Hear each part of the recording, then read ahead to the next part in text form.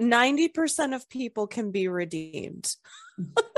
They can just, everyone in Purple Hyacinth just needs to get therapy. Lots and lots and lots of therapy. Kim's getting therapy right now. We've got the ball rolling. Welcome to the Story Tinker podcast, a place for in-depth analysis of stories, mainly from Webtoon. Co-hosted by sharp, witty, and dare I say, thirsty fans, we dive deep in every episode, analyzing character struggles, relationship development, and of course, theories. We also interview people working in creative industries. You can follow The Story Tinker on YouTube, podcast platforms, and social media. For bonus content, sneak peeks, and more, you can support The Story Tinker on Patreon. We're really appreciative of your likes, subscribes, follows, comments, and ratings on all platforms. Thanks for listening to The Story Tinker, and let's get started. An unknown person is speaking to Messenger 7, telling them that they're taking over the operations. We wonder whether this person is working for the leader or for Apostle of the Seven supporters.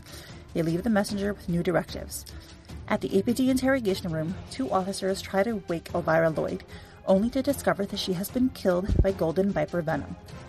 The same venom has killed Ryan Flemings, whom Bella has just killed, apparently angrily. We speculate why. Kieran and Bella share an odd dynamic of youthful comfort, but also distrust. It doesn't take much convincing for a still-hurting Kieran to help Bella move the body. He also tries to dissuade her from sending Fleming's body to his family, no doubt because of the guilt he feels over similar actions. They quote a Barbie line before reaching the morgue, where a somber Moriarty receives him. Both Bella and Kieran seem to be fishing for information. Bella implies that Kieran is untrustworthy, and wonders why he keeps working for the Phantom Scythe now that his reason, probably the protectee, is gone. They engage in a short discussion about the morality of their behavior, with Kieran saying they had no choice, and Bella reminding him that they could always opt out. We learn that they have some sort of agreement between them, and that Bella owes him something, but her ultimate loyalty is to the Phantom Scythe. Bella once again pries, trying to find out if Kieran cares for Lauren. He denies such weakness, but points out Bella's own. She repudiates any affection, but would also kill Finera, so... We learn that Bella feels appreciation for the Phantom Scythe for rescuing her from being a Grey Chapel orphan, and to Apostle the Seventh for making her powerful. We flash back to a younger Bella being abused by a drunk father and returning to kill him. Kieran and Bella debate on who is trapped, and Bella ends the conversation by claiming she needs to prepare for her next kill. We discuss the characters' differing approach to morality and choice extensively, and end with horrible speculations about Kieran's final words and their potential irony. Hi everyone, and welcome to episode 115, Precarious, Pact of Purple Hyacinth. And today we have our regulars, Fwoot and Bundin, and we have a regular for MPL, Midnight Poppyland, Patty. So Patty, if you want to say hi, I'm very excited to have you on PH. But if the PH audience can we introduce you, that would be great. Sure.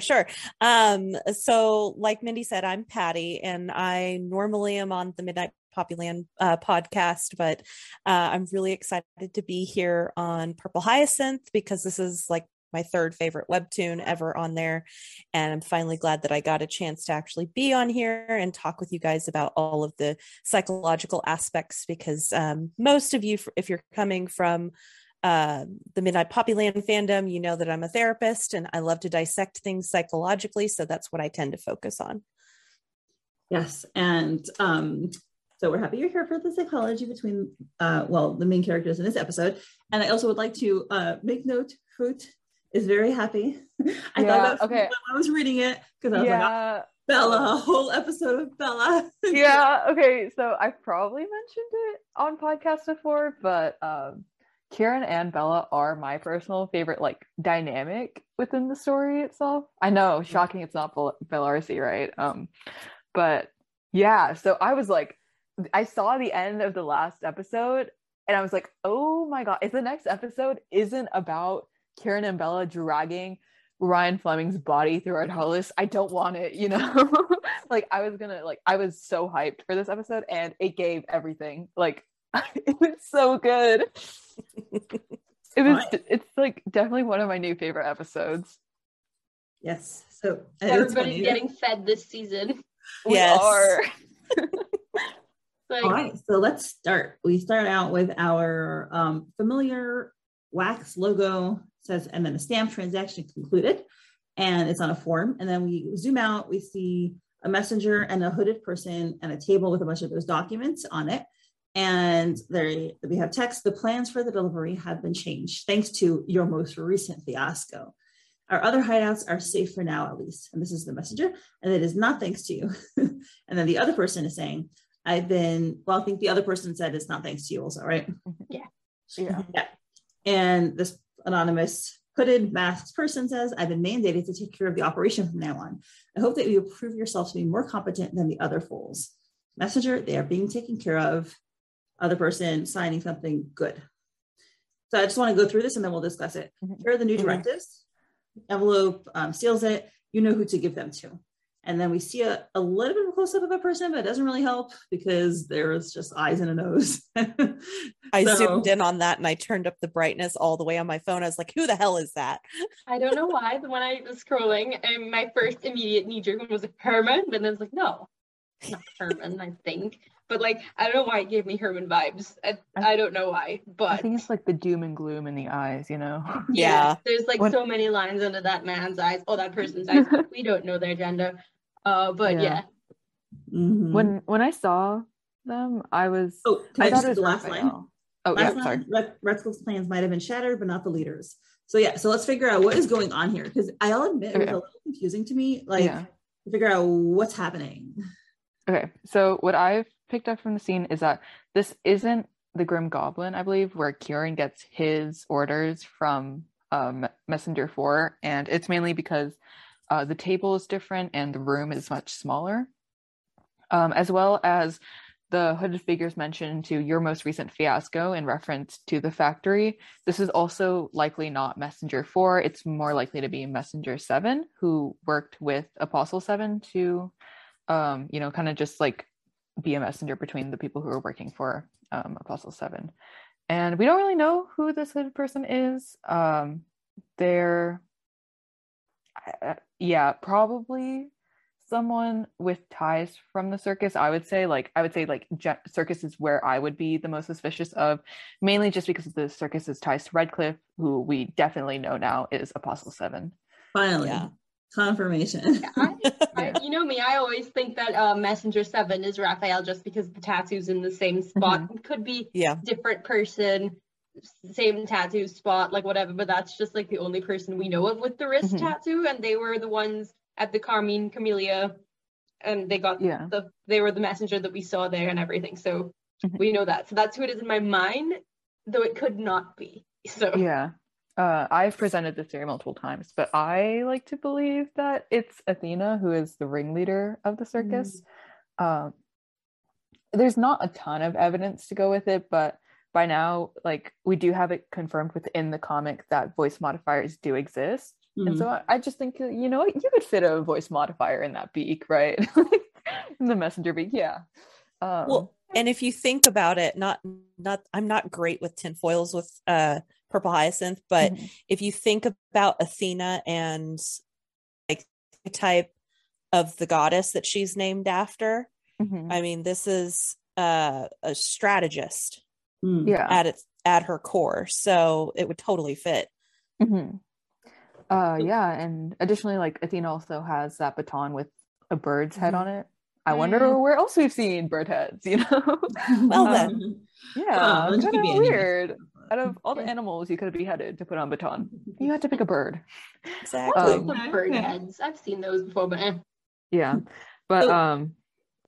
think the hooded figure is a guy, because they kind of just look more like how Soph draws dudes. But again, it is kind of harder to tell. So But so the one thing that confused me is that it seems like this person is talking to Messenger 7 about continuing with the Apostle 7's plans, but then the last line is like, oh, the Redcliffe plans are shattered, but not the leaders. So what are they doing exactly? Are they continuing Apostle 7's plan, or are they taking over the operation for the leader? Like, did you understand that?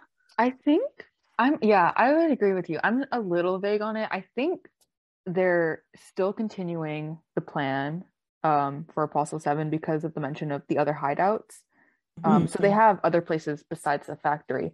But, you know, now, like, Fleming's, and as we'll find out later in this chapter, Elvira are dead. So I don't know. Like, because it's the messenger who's more like, it's our hideouts who are safe. and this hooded figure who's like, y'all really messed it up, right? And because the hooded figure says, I've been mandated to take care of the operation for now. So the operation is still going. But who Probably mandated by this person? the apostle. 7? Yeah.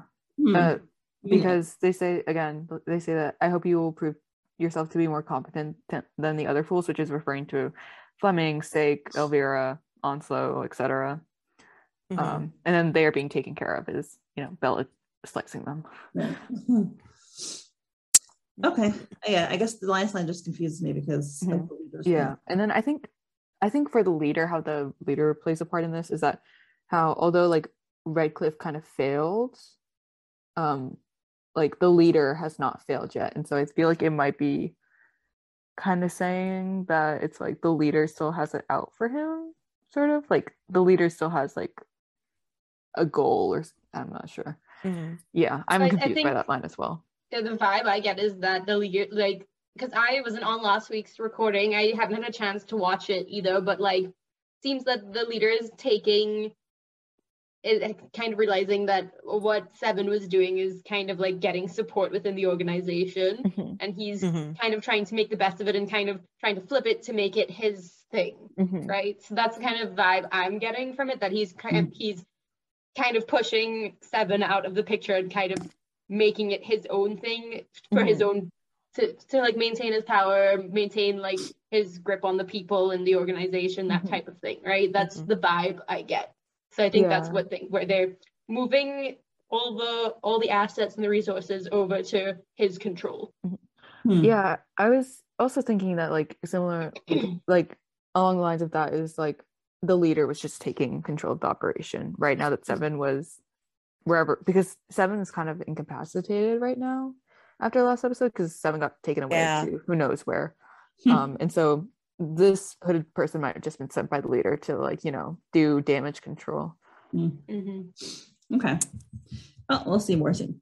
And the next scene, we have Miss Lloyd hunched over on a table, handcuffed hands, looks like an interrogation room.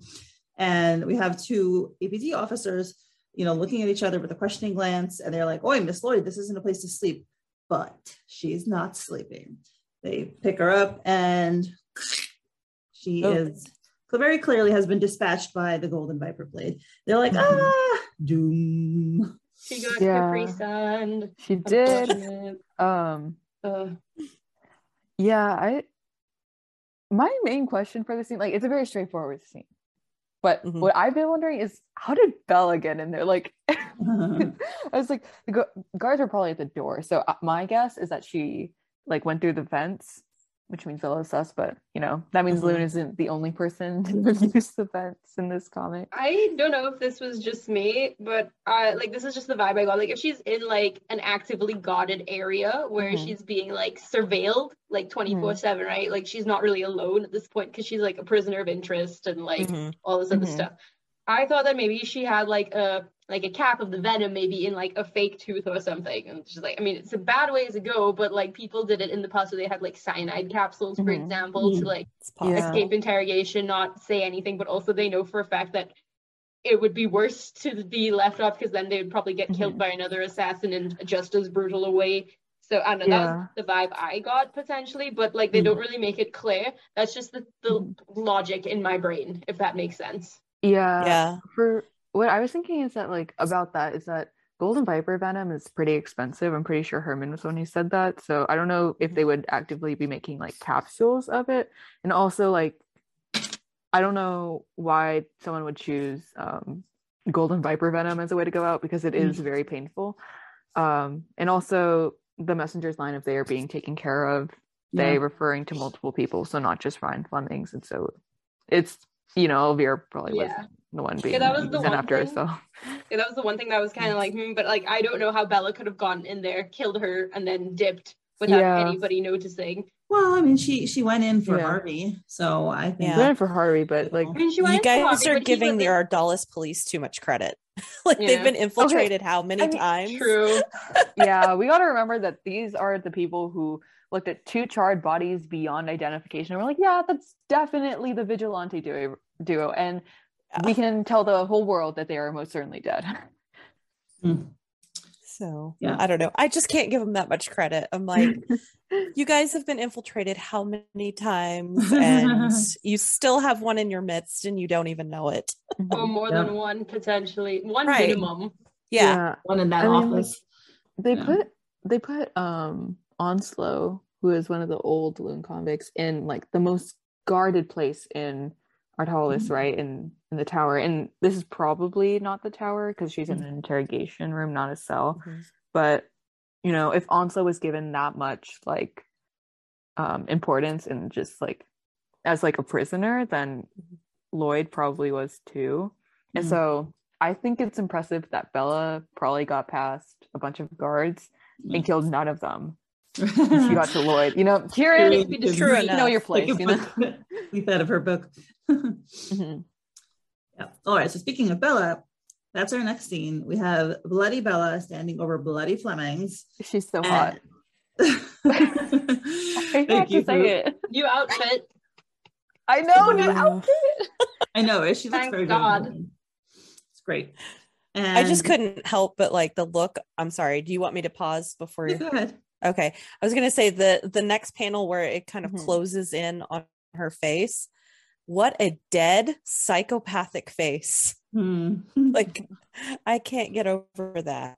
She's just like, you can tell she's not feeling anything right there.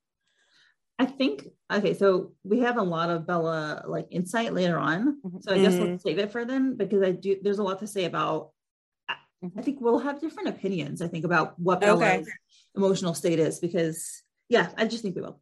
Okay. Anyway, I want to say that her look here reminds me a lot of when she killed that one woman back in episode 88, because it didn't look like she really took any like pride or like joy from that either. It was like very much like a monotonous expression. Yeah. Like she looks tired to me. That's right. It's just like another day on the job. And that's also, what Kieran says. He's like, oh, Belladonna, what a charming surprise. How was work today? I just noticed that the cut, like where she put the blade in Fleming's, it's smoking. I'm like, damn. I didn't really pick up on that. What is this venom, right? Because it's like it causes you to decompose and smoke and all of these things. I'm like, what is in these snakes? How do these snakes not kill themselves with this shit? Like, I don't know. Like, how can you even handle this stuff and not die immediately? I don't know. We're just gonna say magic for right now. I mean, we got a girl who can detect lies. They got some like weird fauna in this universe, I guess, and I just accepted we also got that. Hecate, whose predictions are most likely definitely going to happen. I like your most likely, definitely. Yeah. So Kieran's all casual about it. He's like, oh, how was work today? And I think, she's like, oh, short and sweet as always.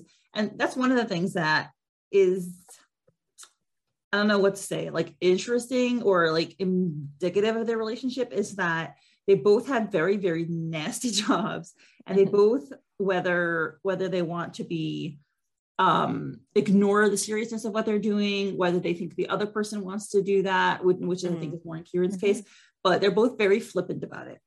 And I do think they have slightly different motivations. I think for Kieran, it's a little bit more of an act, where he wants to pretend that it's totally normal that they're just assassinating people. Well, and it's ultimate dark humor, right? When you work in that kind of line of work. So like, even as a therapist, I have a really dark sense of humor, because you hear the worst of humanity all day long, right? And so you get a little desensitized to it to an extent, and it's more to like protect your own psyche. But also, you do end up having to be a little bit cynically humorous about it, or otherwise you'll crumble emotionally. So I could see that becoming part of their way to cope through all of this, and just kind of using the, hey, how's Tuesday at the office kind of humor. Yeah, I agree with Patty. I thought that it was definitely Kieran. Like, I think they're both somewhat desensitized to it. Like, not fully desensitized to it, but like, there's very much a difference in how Kieran reacts to his murders now versus how he reacted to that Chandelier Man murder back from episode 78. Yeah. So he doesn't express nearly as much emotion as he did back then, because and Bella's just whatever, like she gets it done with immediately. Kieran acts like how Bella feels.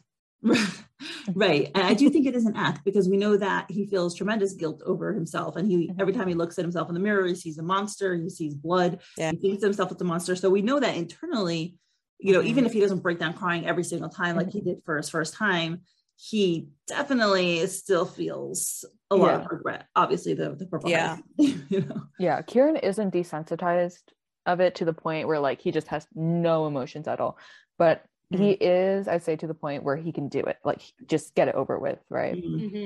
For those short stints.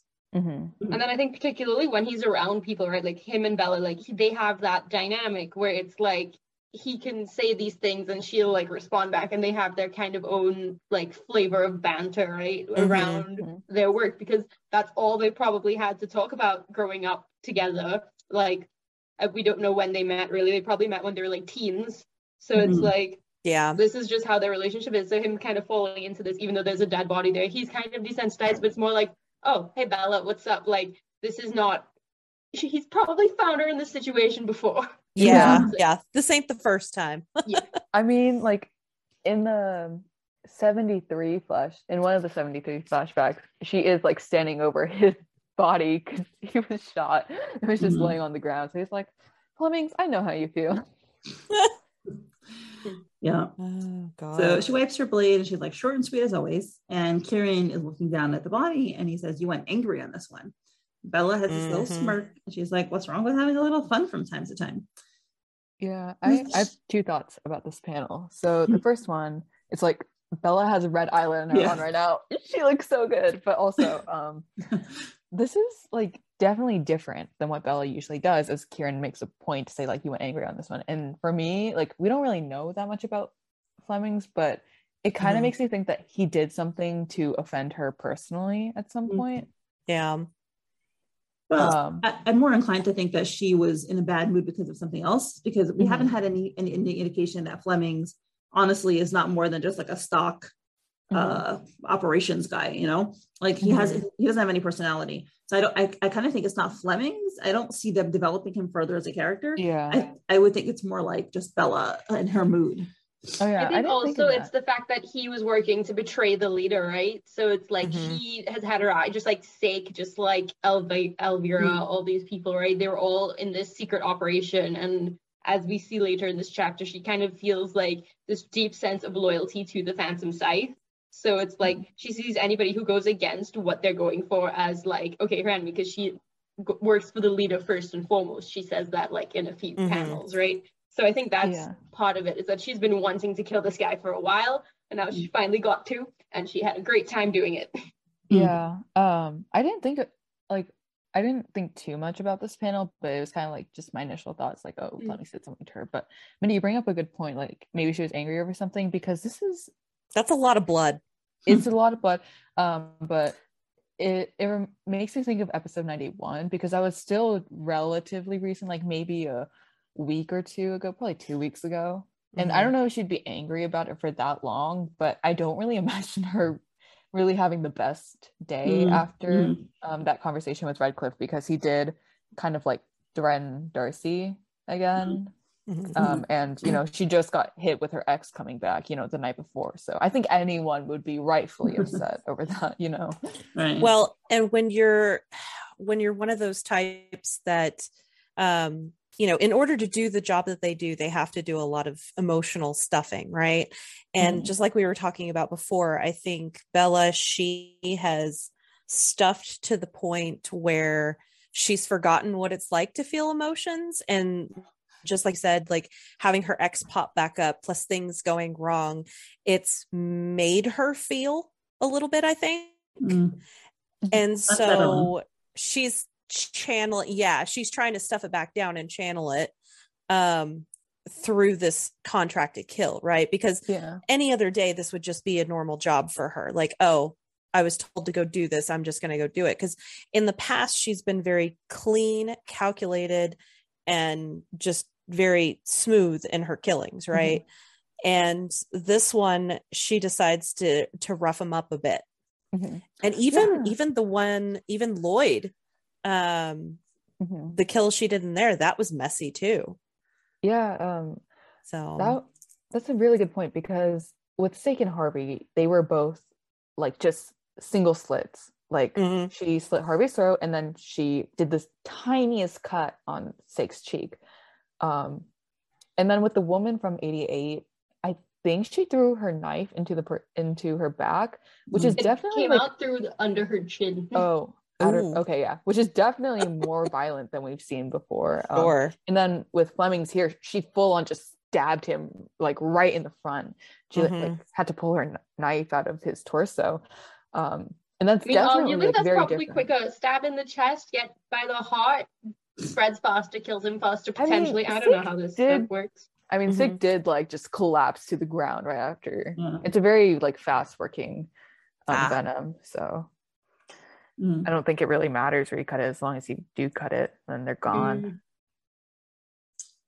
So Kieran kicks him basically, or pokes him. Pokes Flemings and says, "Isn't that your former colleague?" Precisely. Which that would bolster our theory, right? Precisely is that's why she's angry at him.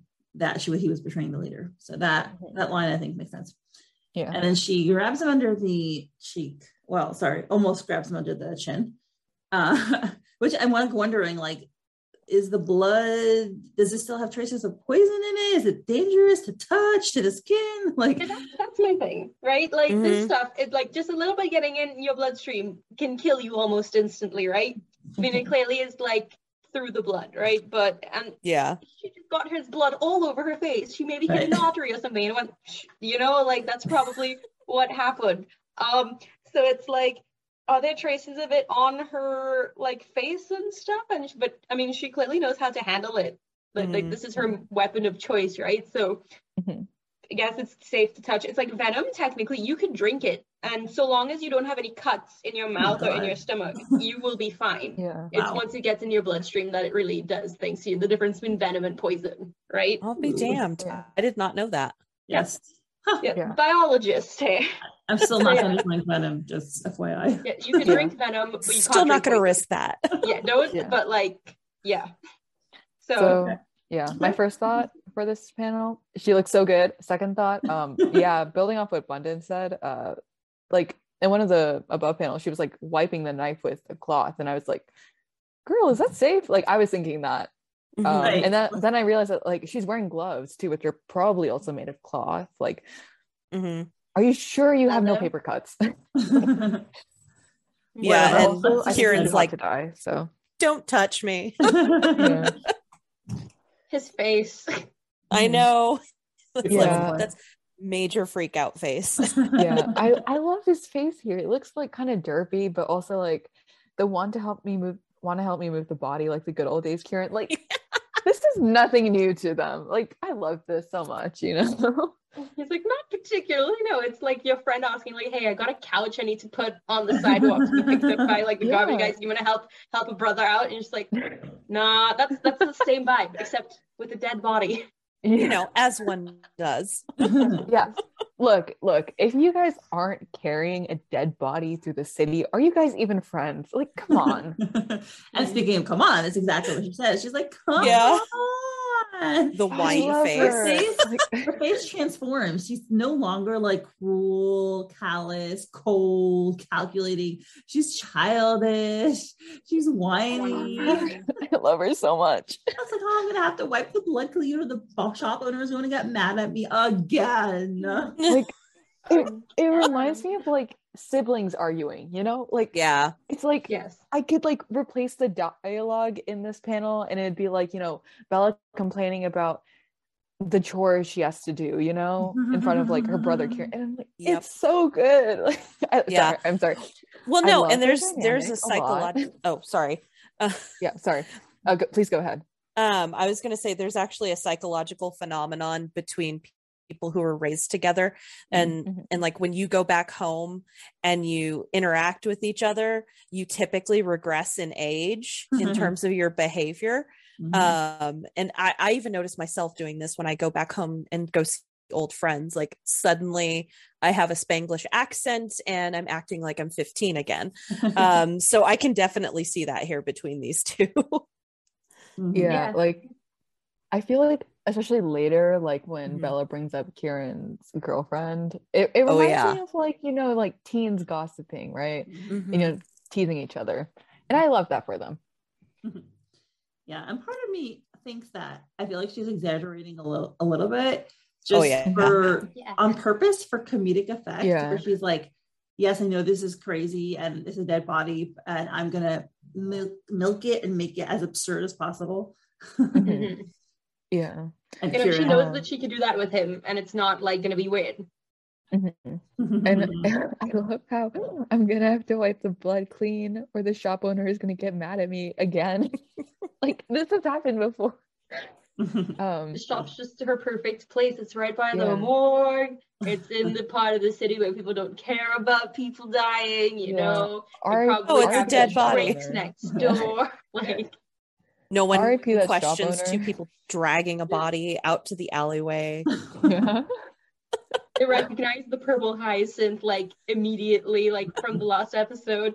It's like, hey, yo, that's the purple hyacinth. What? And then like imagine the same guys like chilling out there. They're like, yo, yeah, they just killed that guy. Wow, we saw nothing. Awful.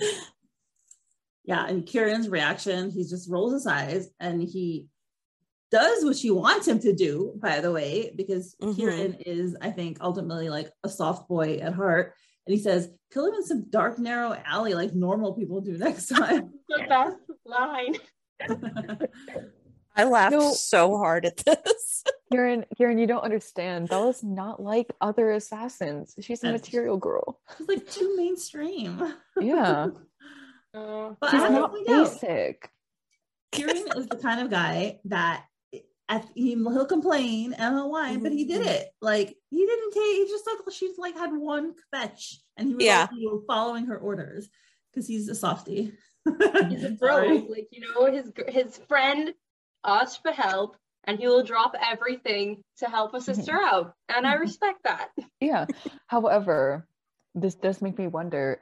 Like Kieran and Bella, they have helped each other out before, you know, with their assassinations, and they are like partners. Like they would be sent on missions together. But I wonder, like in a more high stakes situation, how they would have helped each other out more, because later on in the episode we do find out that Bella has a debt to Kieran. So I'm like, Kieran, this is probably not the first time where Bella has had to ask you for help. Like I'm just Well, and actually I'm suspicious of her intentions with this conversation, honestly, because she seems like the type of person, now that you bring up the debt, she seems like the type of person who would not want to be indebted to someone, no matter who they are.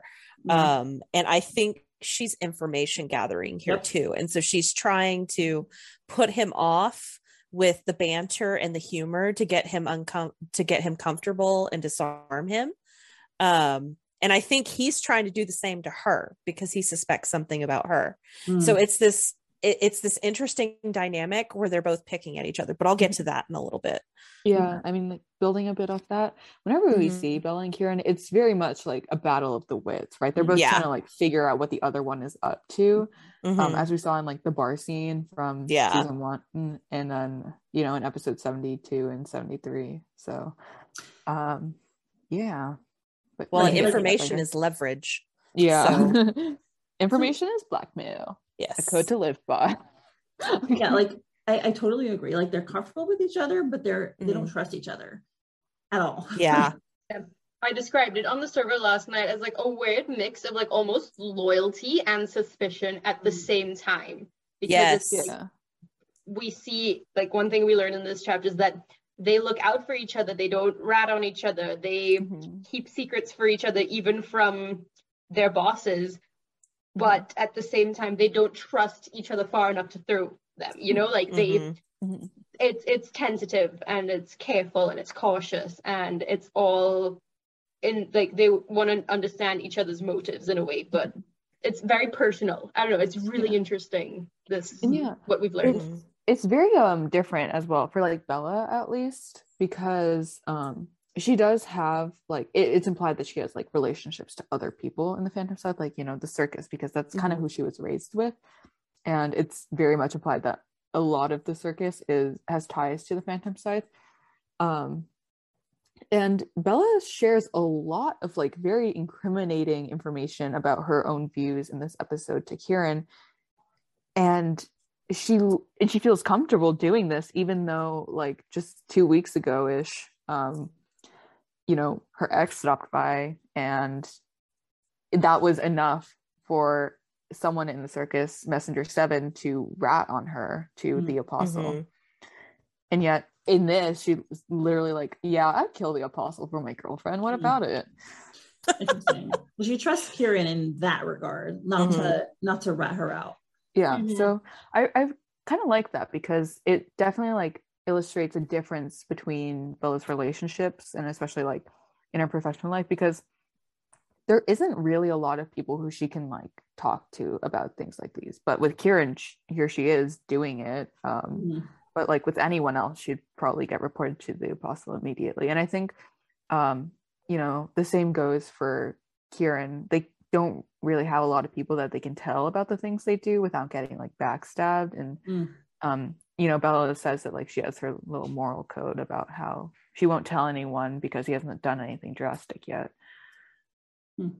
You know, for this not being a mafia. Oh, that's it. Sorry? Oh no, I was backstory so bad. Yeah, there's a lot we don't know, and we're 3 seasons into this for sure. But what I was going to say was, you know, for this not being a mafia comic, it's sure got some mafia undertones. Like we trust within, but we don't trust. Yeah. Oh my God, Kieran with an Italian accent. No, like no. Instead of like, you know, random like little like French like phrases he says, he's just speaking in an Italian accent like the entire time, like a heavy like New York Italian accent. That, or like I'm picturing Boston like Irish, like, you know, South Boston, like that as well. I'm just like, oh God. Sorry, I'm getting us off track, guys. Okay, well, let's continue, because I don't like that image necessarily. Sorry. And Kieran winces with pain as he is picking up the body. So he still hasn't recovered yet. And he's like, all right, you're dealing with the blood on your own, though. Where are you going to drop this off? And Bella smiles. She's like, and as she lifts Fleming's, you know, upper part up, good old Moriarty, which more is death, obviously, in Latin roots, is going to take care of him. Might send him back to his family. Ugh, which is gross, obviously, disgusting and nasty and cruel. Okay, not that we're surprised that the Phantom Scythe is gross, horrible, nasty, and cruel. And Kieran says, not sure the family wants to see this. The speed at which your victims decompose is amazing. Which, credit to Kieran, I do think he genuinely, you know, is trying to prevent the family from seeing this horrible image of their family member. Yeah. So I do think that he's really trying to prevent that, and, you know, be a good guy. Just like, it's like when he says that, but like he's done some things that's like almost so much worse, like the dad coming home and seeing his like entire family like dead, sat up on the couch and stuff. I was like, Kieran, you've done some nasty stuff too, sir. Don't like. And that's why he's bringing it up.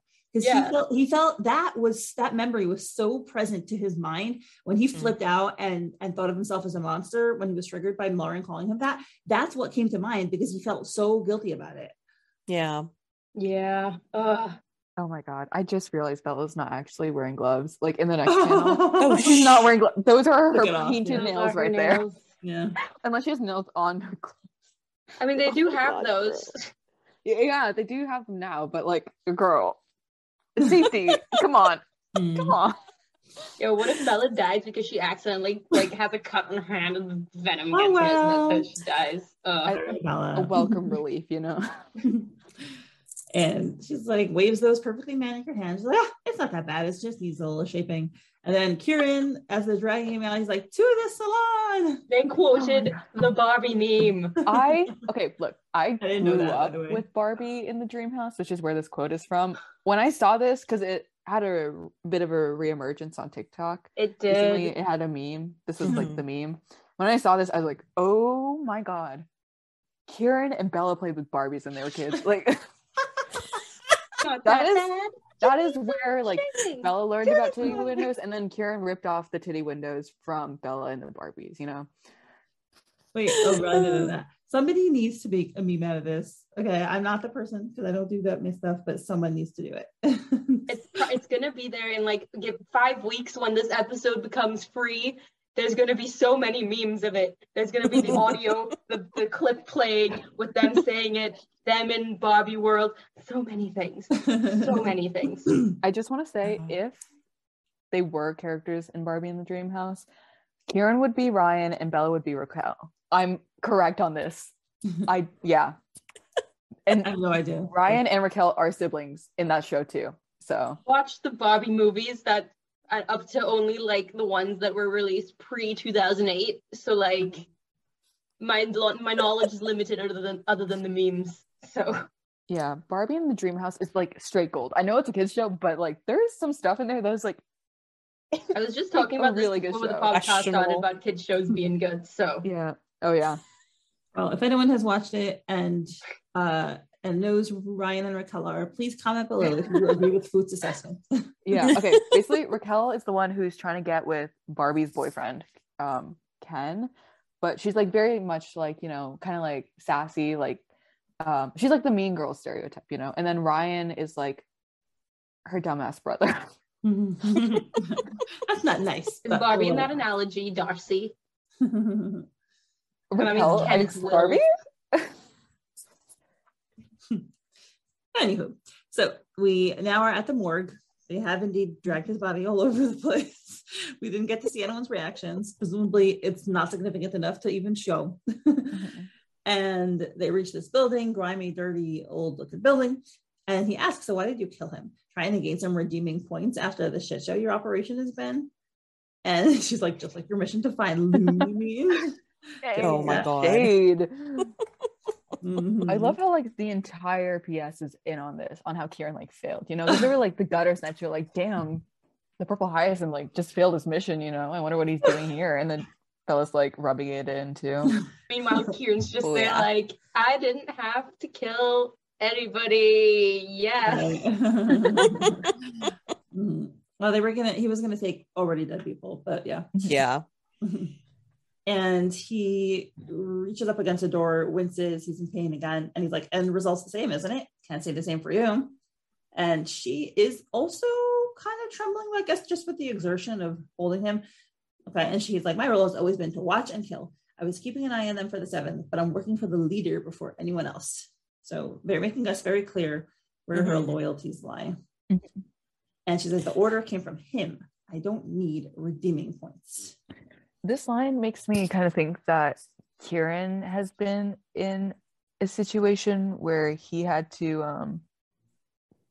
like, you know, get redeeming points, because Kieran does have a bit of like a sketchy track record, I'd say. Like, I mean, he's literally like in the vigilante duo that's trying to take down the leader. He's probably been a bit rebellious before, especially with like, you know, the protectee.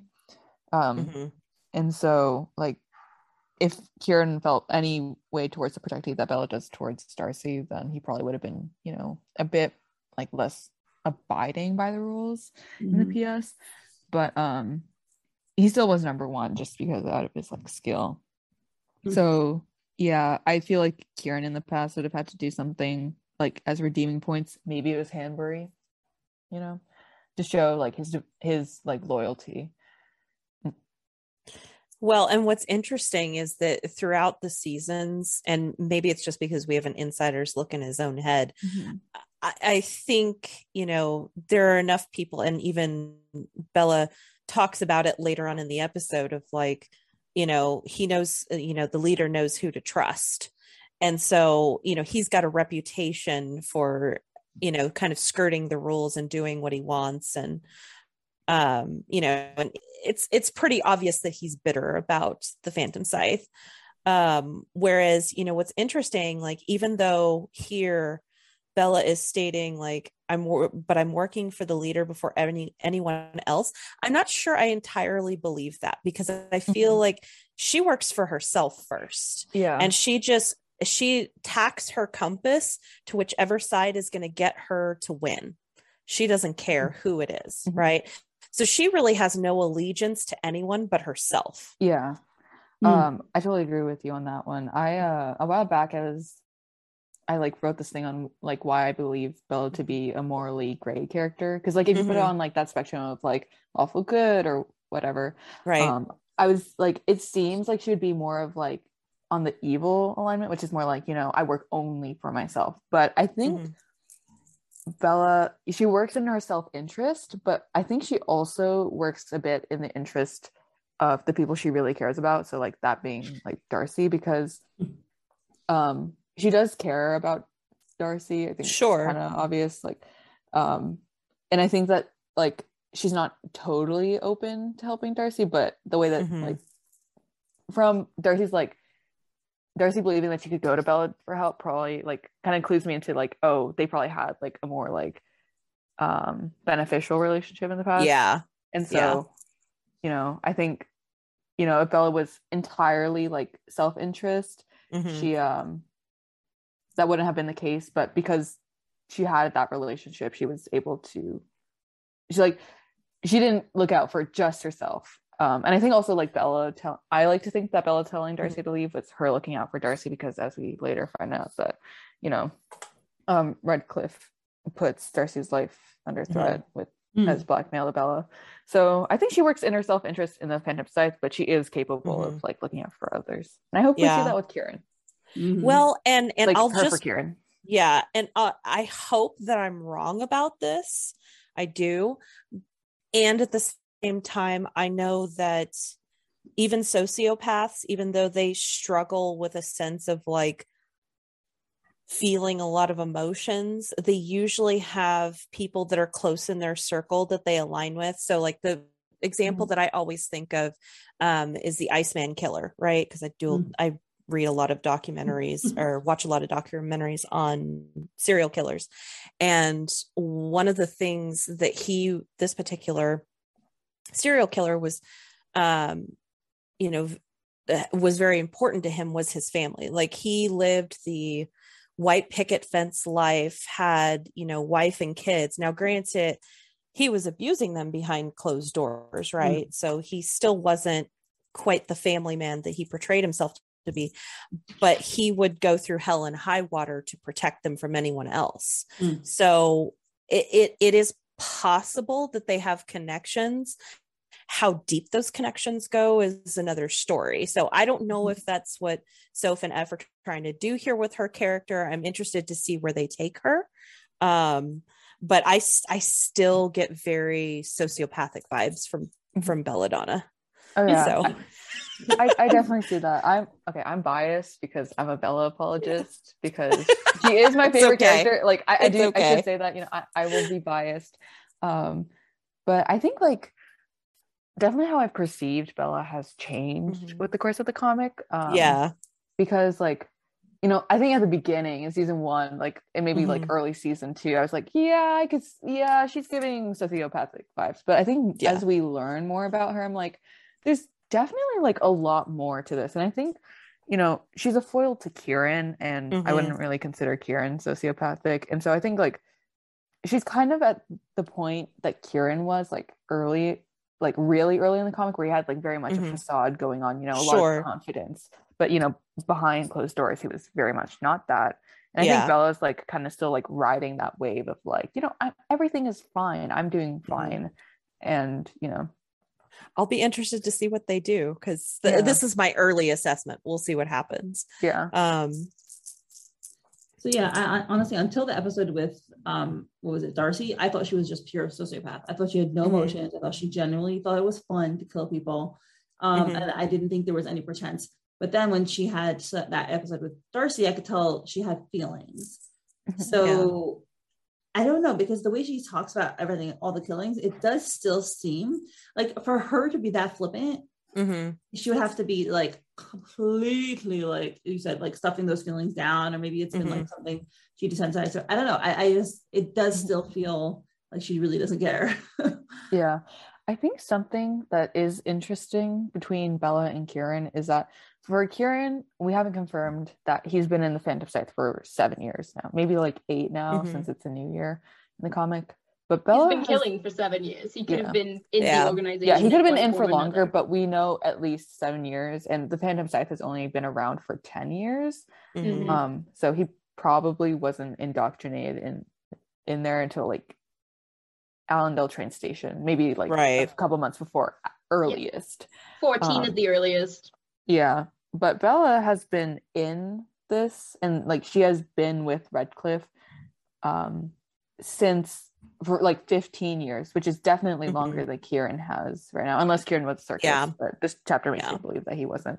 And so just like with the kind of man that we've seen Redcliffe to be, who's like very manipulative, and he definitely does not like Bella having relationships, as we see in 91. I feel like she would have kind of like learned very early on how like emotions are a weakness. And so like having ingrained that in her as like a very young child, because she was like 9ish maybe when she got picked up. She's a bit older than Kieran, isn't she, in canon, right? Like in canon, like, okay, this was said like a year and a half ago probably, so it might have changed, but she's either Kieran's age or like a couple years older, but we don't really know. I think that's what I remember. I think it might be a little retconned, because I like to believe that she's 24-ish, maybe a bit older than Kieran, but in the flashback when she gets picked up, she looks very young. So I was like, that looks like an 8-year-old, you know, 8 or 9-year-old. But yeah, so Bella has definitely like lived in a situation where she had to like, where she was like, that we know of right now, because Kieran, we don't know what's going on with him ever. But yeah, with Bella, she had to live with Redcliffe for 15 years. So yeah, that's a good point. Do it. Trained after, So back to the conversation, she's like, I don't need redeeming points, and he says, your apostle might though. You know how much our leader appreciates people scheming behind his back, which is a very ironic statement coming from Kieran. Right? Whatever he's scheming, we still don't know. I also like how, again, like on Kieran being the circus, he refers to Apostle 7 as Bella's apostle, meaning he's probably unaffiliated with Apostle 7. So circus Kieran theory, you are on thin ice right now. Doesn't he usually see Apostle 4 as well? So I always just assumed Apostle 4 was his person, and also since Apostle 4 was the one to organize the beating for him. So I don't know. Well, Bella answers to Apostle 4 as well. It kind of just depends what they're going up against, you know? I need certain jobs done for their specific roles. So Bella explains he's managed to get a lot of followers in the past weeks. They're just waiting for his signal. I'd be more worried about what's going to happen if he's murdered than what the leader does to him. And meanwhile, they're dragging the body to the hall, and this Mortimer guy probably bringing out a table. Moriarty, thanks. It reminds me, I'm sorry, I only know it because of BBC's Sherlock. Oh yeah. Thanks. And the guy is like, he has his hat on and he's bandaged up all over. So okay, I don't know what happened to him, but fine. He's like, Fleming, it's about time he died. Damn. I love how this guy probably has like all of the tea about all of the killings that go on. It's like he knows, okay, who's about to die, who needs to die, who's been like avoiding death. He probably knows about Abel Sandman dodging all of these assassins, right? Like, so I mean, if you're like an undertaker, I guess the job gets kind of bleak. You know, hearing the gossip about what's going on must be kind of fun. Think about it. He might be hearing everything in this conversation that Bella and Kieran are having right now. But I guess he is again like, I gotta keep my mouth shut. He's like the doctor guy, right? He's like, I can't say anything because they'll know where it came from, and then I'm gonna die either by golden venom or by a sword with a flower left over. And I don't want that. So he probably just is no flower this time. Like he's in the back in that room with the body, like eating popcorn, listening to the tea. He's like, oh, but it's just for him. It's just for him. But he can't say anything. Funny. Well, yeah, that's what he does. He just takes the body, goes away, puts it in this room. It's like, looks like the Squid Game. Closes the door. Body room. Yeah. No, Flemings wakes up and he's like playing the Hunger Games, you know? Oh, boy. And Kieran asks, is the operation, which I think, Patty, you're right about the like information gathering. He's like, is the operation still on now that everyone's dead? And she's like, of course, we just got reinforcements. Nobody is irreplaceable, except, wink, wink, maybe you and I, but between you and me. And now this part, I think this part is for sure her digging into him. Oh, yeah. Oh, yeah. I'm sure the leader knows who's more trustworthy. Trying to get a rise out of him, trying to see what's he going to say. She has some suspicions of him. I think she suspects that he doesn't want to be in the Phantom Scythe and is plotting something. Oh, yeah. I mean, like, Bella's pretty smart. I think she'd be like, because flowers are like the national flower of Artalis. So I'd assume that like a lot of people have like a bit of knowledge about purple hyacinths, right? So like, imagine being Bella and your partner is like, yeah, I drop a purple hyacinth every time I kill someone. And she's like, yeah, what are you trying to say, Kieran? And then also, right? Like, yeah. Sorry. They know each other very well. So like, I don't think Kieran could be like, yeah, I totally want to be in the Phantom Scythe. And Bella would be like, are you sure about that? And like, as we see, right, she knows about his past and like they know each other on a really personal level that we can see here, right? Like a lot of their backstories and like their past relationships and things in their lives, right? They're clearly like close in that sense, right? So she's probably had this on her mind for like a few years now, right? Like, oh yeah, why are you still with us, right? And she's just been kind of watching him.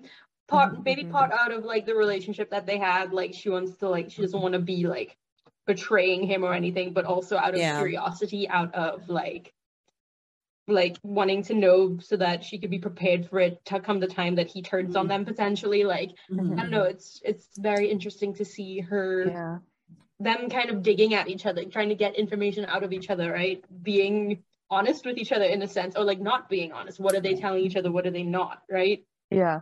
And I love these Bella and Kieran episodes because Lauren is never present. And that's what makes them so good. You're so right.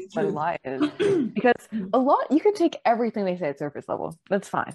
But there's often a lot of double meanings in their words, and it makes it super fun to analyze. But I personally think that Bella definitely thinks Kieran is Loon. I mean, Kieran picks up a police officer girlfriend. Like she's gonna be a little sus that the man get a girlfriend, you know. she doesn't know for sure. Again, let's do some dialogue. She doesn't know for sure, but like I could see it kind of being like Tristan, you know, because Tristan, we didn't really see him investigating Lauren that much, but we did see him like, you know, make some like off comments about like, what's your angle, Lauren? And then we found out like later on after it was revealed that he knew like how he knew and such. So I think with Bella, like, you know, she's also very perceptive and like she's known Kieran for a very long time. So like she would probably notice how his attitude changes. Yeah, and she does ask him directly. I mean, he tells her with this, you know, kind of like down facing, like kind of like serious and attentive and a little nervous look on his face. He's like, what are you trying to insinuate, Bella?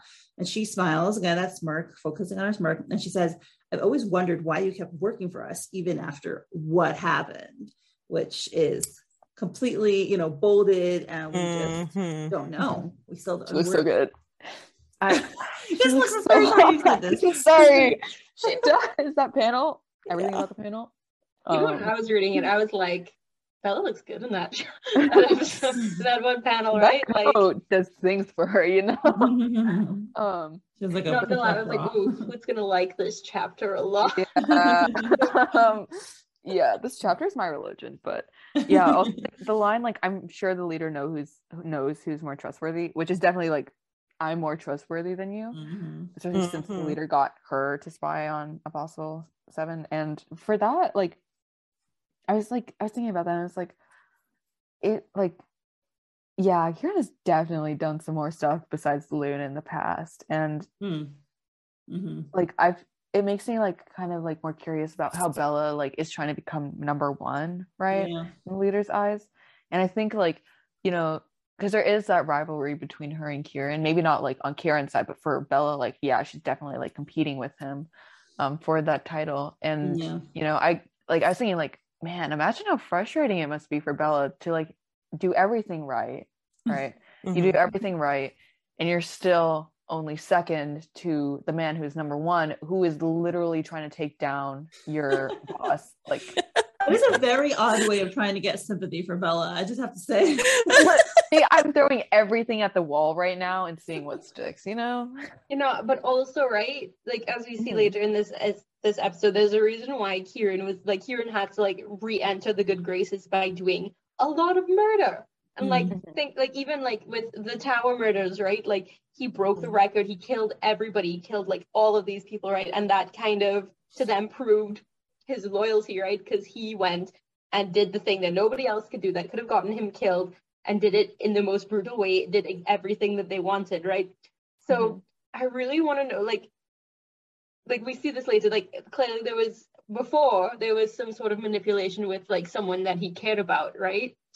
And so what did they do to like get him to say, obviously we know that he stuck around to like get information to try and get to the top and then eventually kill the leader. That was his goal. But it's like, what happened to get them to trust him again? And like all these other things. Yeah, he did all these killings, but it's like, how are they so secure in themselves to be like, yeah, no, this guy's our guy. He's our guy. He's our number one.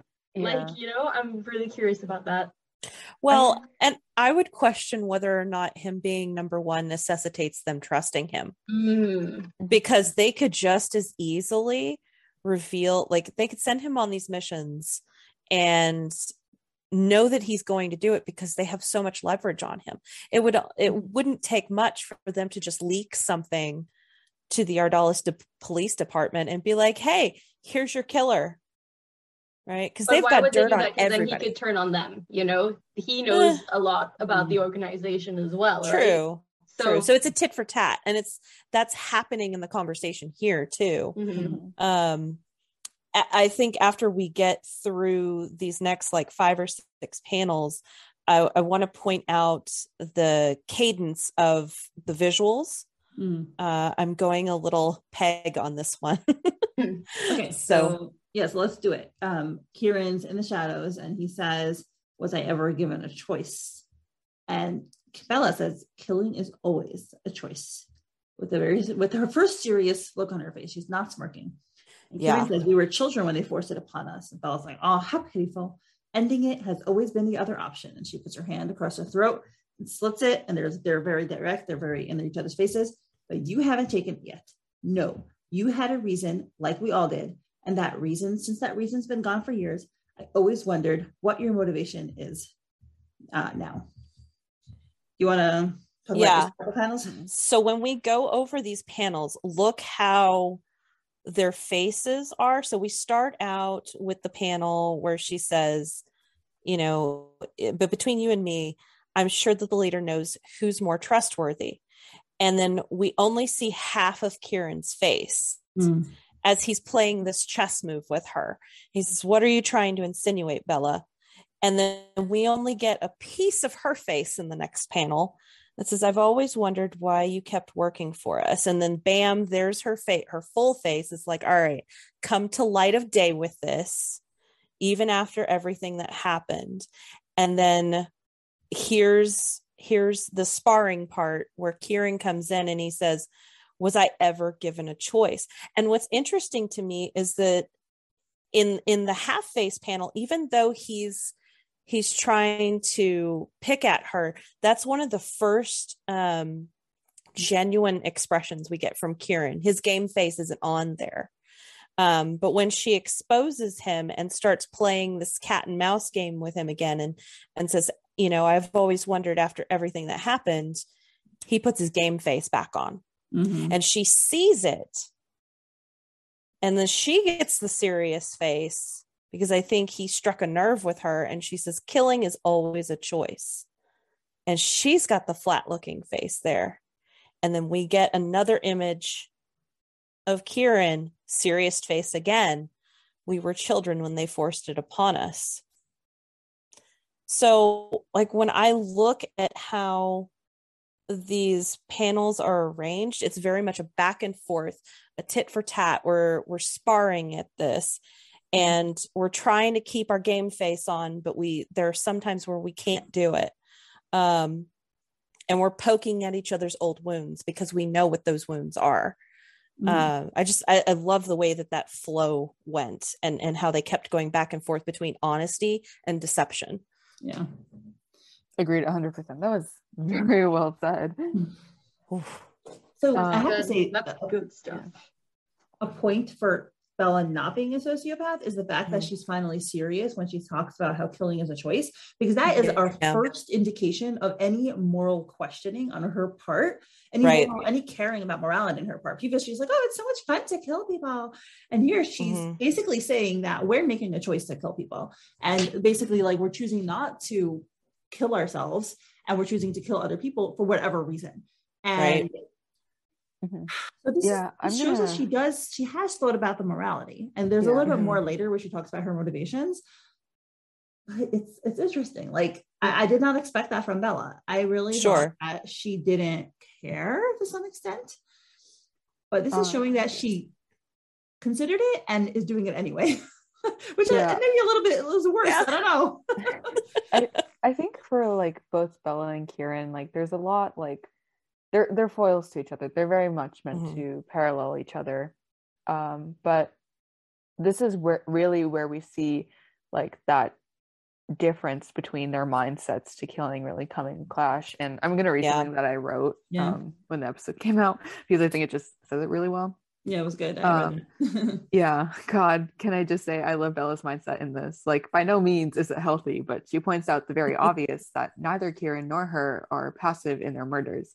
They still burden that accountability, regardless of how they came into that situation. Kieran tries to make the excuse that it was forced onto them, but Bella very bluntly reminds him that they always had a way out, that being death.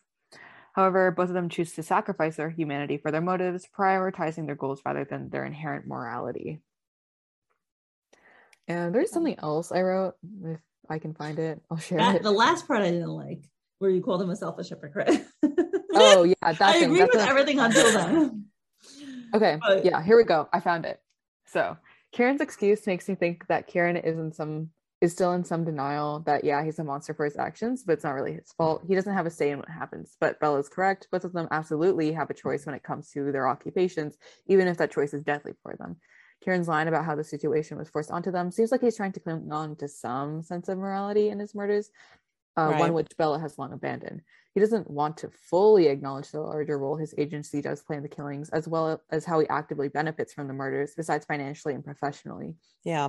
Kieran has something to gain personally by continuing these murders, which Bella points out in how his motivation was supposedly dead. He's continuing for some other reason that certainly isn't whatever the PS offers him for being the purple hyacinth. Kieran is searching for something else at the cost of lives and his humanity, which Kieran accepts he must both sacrifice in order to achieve whatever goal he's pursuing.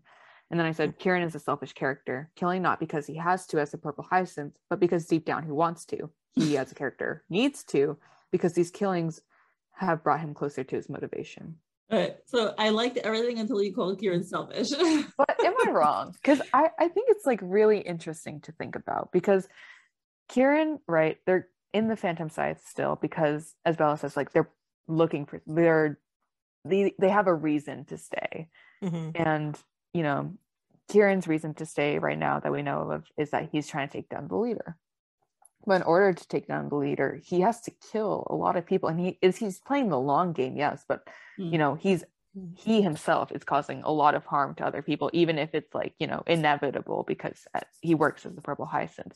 He is like benefiting from this death because it, you know, tells the PS that he's loyal and should be kept around, which means that he still has the opportunity to pursue that death of, you know, to pursue like taking down the leader. Wait, I just have one question. If you're going to call Kieran selfish, are you going to also call Bella selfish? Yeah. Okay, good. Bella selfish. Fine. As long as it's equal. I'm just going to throw it out there that even good people have selfish motivations from time to time. Oh, and it doesn't necessarily mean yeah, I mean, I think a lot of the selfish motives that Kieran has are kind of the ends justify the means kind of morality. Whereas Bella finds no use for morality. And, you know, she, like you said, that she abandoned it because it's not useful. It's seen as a weakness in this world. And Kieran instead still has it, but he's trying to stuff it and pretend that it doesn't exist.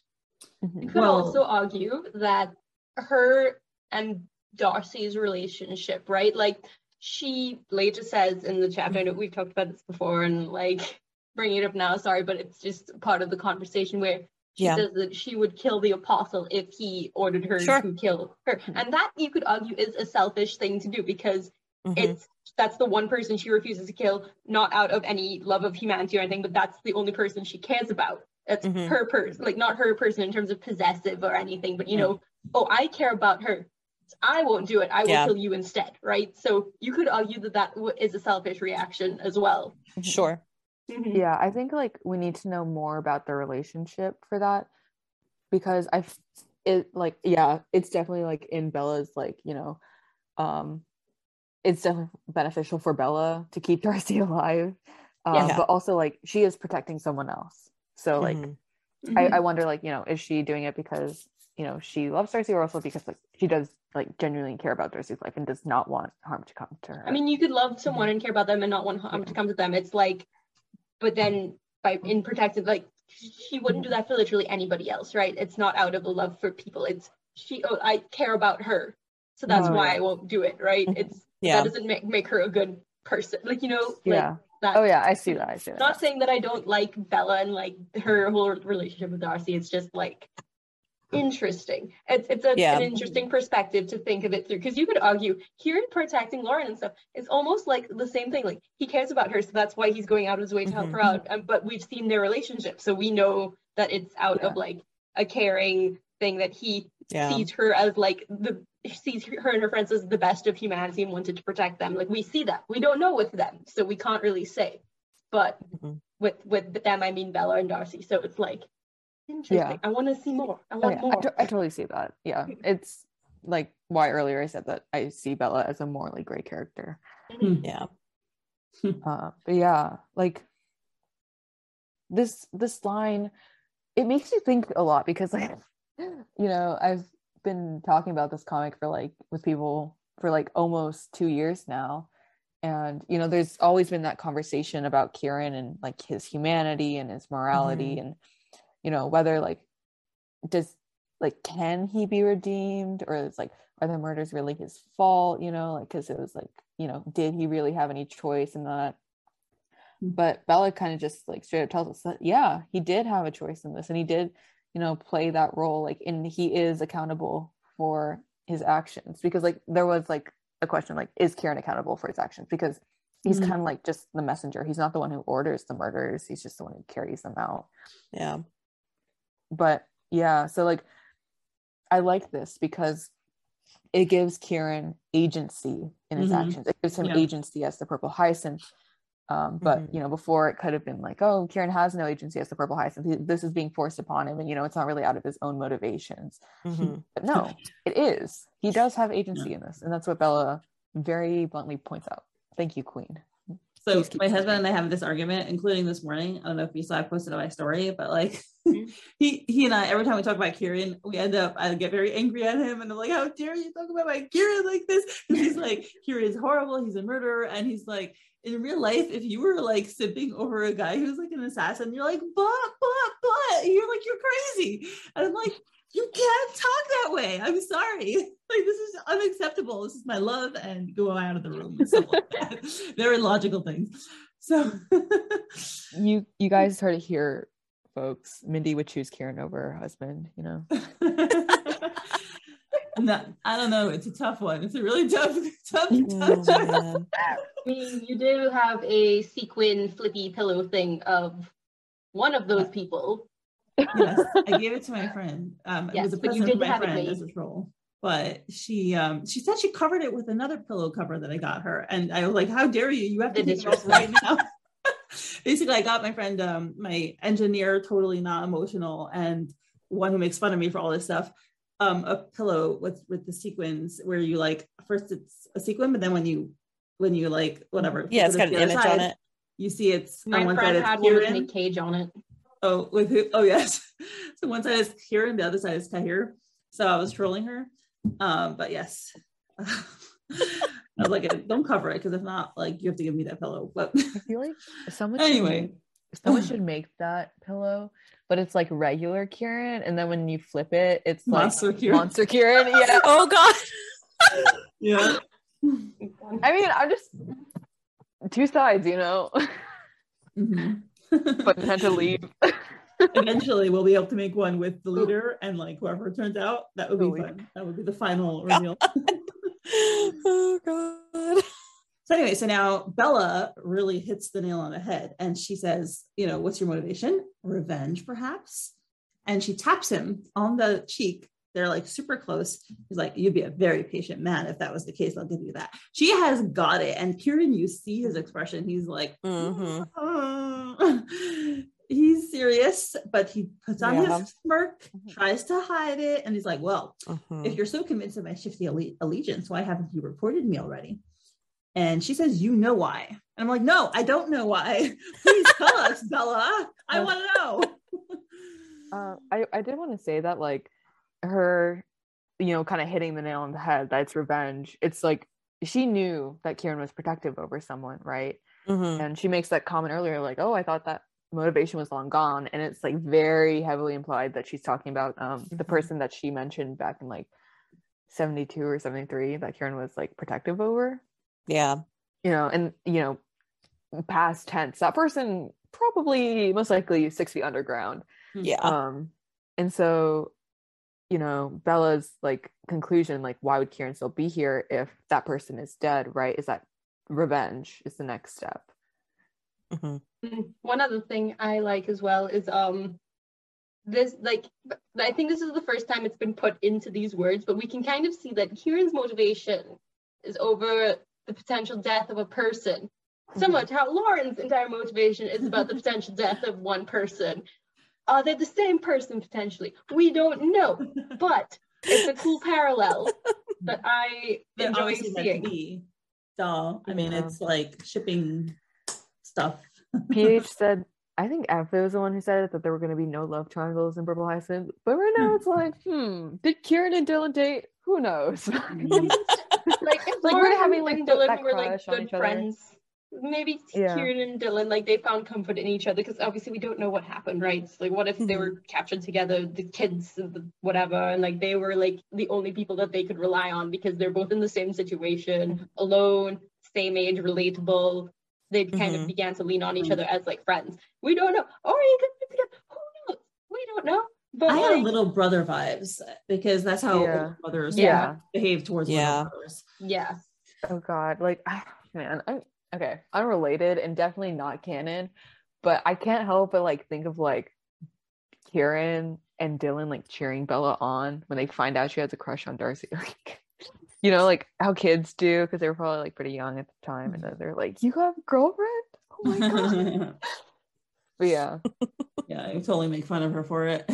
Yeah. Also, I'm really curious about like. Oh, sorry. Go. Sorry. Yeah, no, I was gonna change the subject, so you stay on the subject before I change it. No, it's fine. Okay, but yeah, when he's like, why haven't you reported me already? And she's like, you know why? And it's like, I want to know what your relationship is and why y'all are still covering for each other. Lauren's like, why isn't he reporting her to the police? And Kieran's like, why haven't you reported me to the Pact of Scythe? And it's like, y'all have some weird, like, honor among murderers thing with each other. And I want to know the root of it. They seem to have had some kind of direct agreement, because she says, I still have some sense of honor, despite what you might think. I'll keep my word until you are stupid enough to actually betray us. So the fact that she uses the word, I think they actually have some kind of pact. Yeah. Yeah. Also, they have to do a blood handshake, like Lauren and Kieran did what if that happened in the if we get a flashback to that with him and Bella making a deal of some sort, I'm gonna lose my mind. I really hope that they didn't cut their hands with the golden viper knife, you know. I mean, they'd both be dead, so yeah. Also notice that she says stupid enough to betray us. She identifies with the Phantom Scythe. She is the Phantom Scythe. She does not have an identity outside of that. She is one with them. Well, I think also, like, I know they're not to be like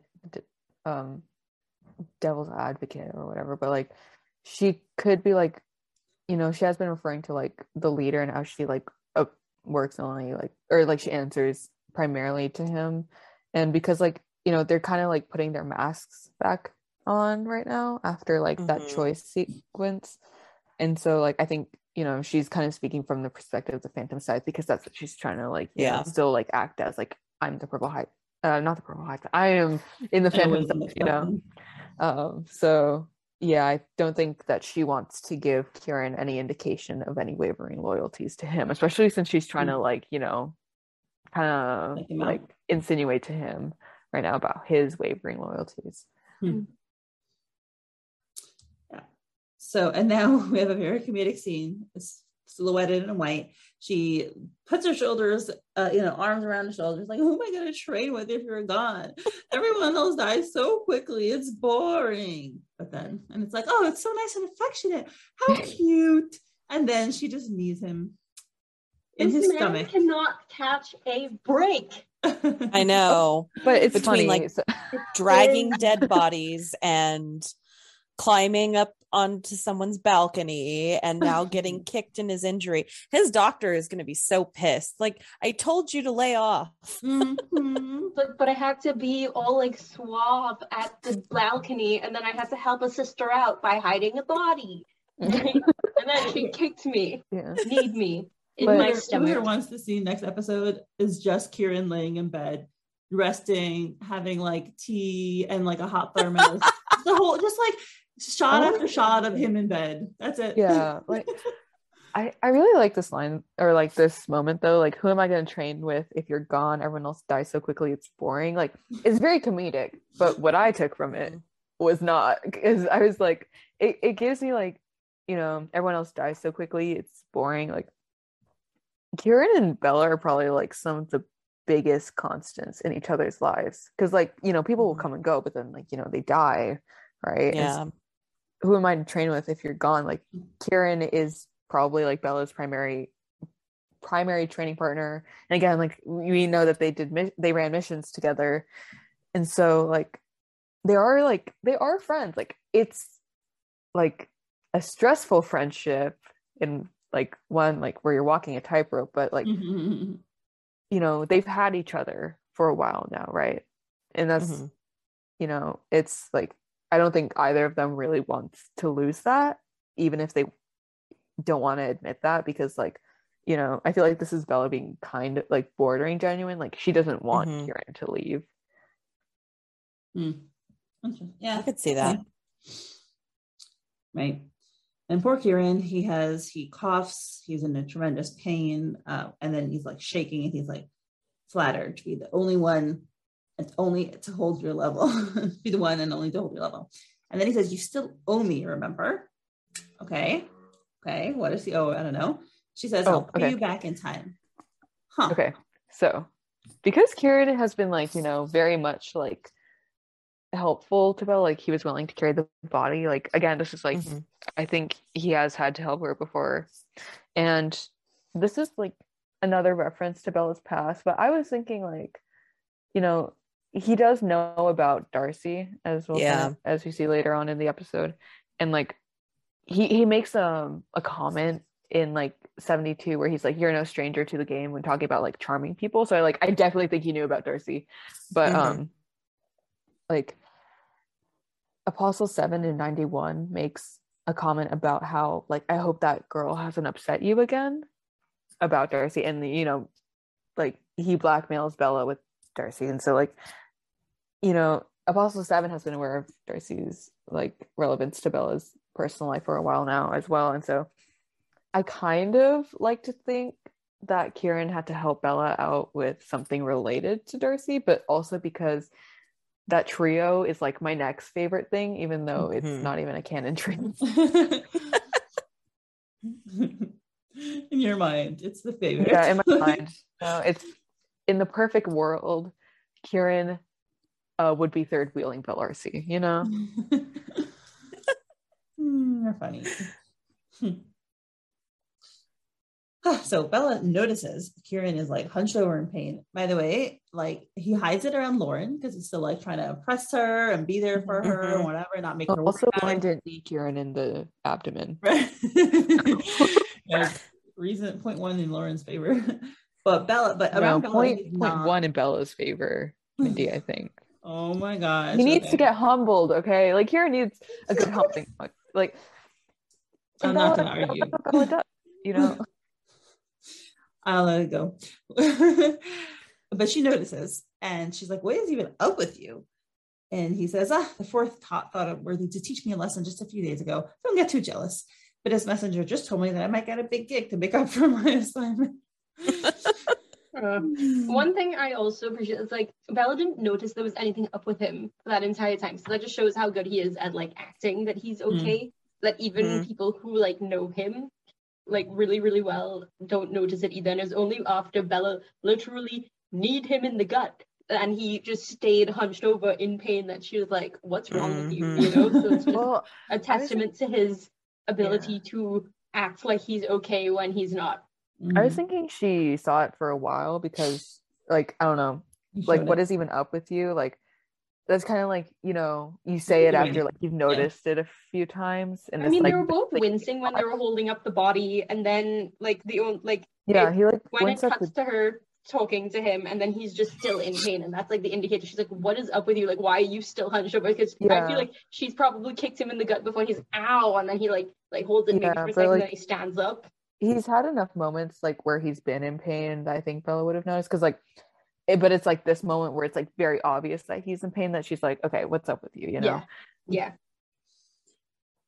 So now she treads on dangerous ice and she says, I wonder if it'll involve killing your little detective like you said you would, remember? I'm pretty sure I mentioned this in the last podcast, but I was like, yeah, I could see Kieran being ordered to kill Lauren. I think someone there was like, absolutely not, you know? And then you're like, Bella and I, we were on the same wavelength, you know? But I am getting like heart palpitations. She's like, she's totally digging. She's like, or is she actually your girlfriend now? Since we're old friends, come on now, you can tell me. I love Bella. You know, Bella wingmanning Lockie, and then she's not wingmanning. She wants her dead. Okay, but like she's still like, you know, teasing Kieran about it, like, you know, like they're kids or something. This is the worst wingman ever. Her big brother has a crush and she has to get after him for it. I think it's sinister. I'm sorry. I think she's a very optimistic person. I think she wants to sell him out. I think she's planning. She wants leverage. I agree with you there, but she's teasing him too. Yeah, she's 100% information, him. But again, she's not going to tell that information to anyone in the Phantom site. So because again, it's like Kieran has kept his mouth shut about Naira, right? Like he knows about her and like won't spill the tea or anything to anybody about that, as far as we can tell. So it's like, but also Bella is working like. Even having that information, if she finds out that Kieran's going to betray them, that's what the thing, like she's insinuated that he's going to betray them, and then she's like, oh, and you have a girlfriend now, so she's trying to poke at that to see if that is going to be a point of weakness for him. Potentially she can use it against him. She will use it if she needs to betray him and to get her killed, Lauren killed. I don't trust her at all. This is kind of going into the next couple of panels, but I love how like Bella's trying to tease Kieran about like having a girlfriend, and then Kieran pulls a like full 180 and pulls out the Uno reverse, and he's like, I know you have a girlfriend too. Let's read the panel. He's like, my mind hasn't changed. I know better than to burden myself with such weakness for them to prey on, which we've all said, right? It's very practical. A lesson some of us still have to learn. Okay. He's like, she means nothing to me anymore. like Bella, the closet is glass, you know? Very clear, pristine glass.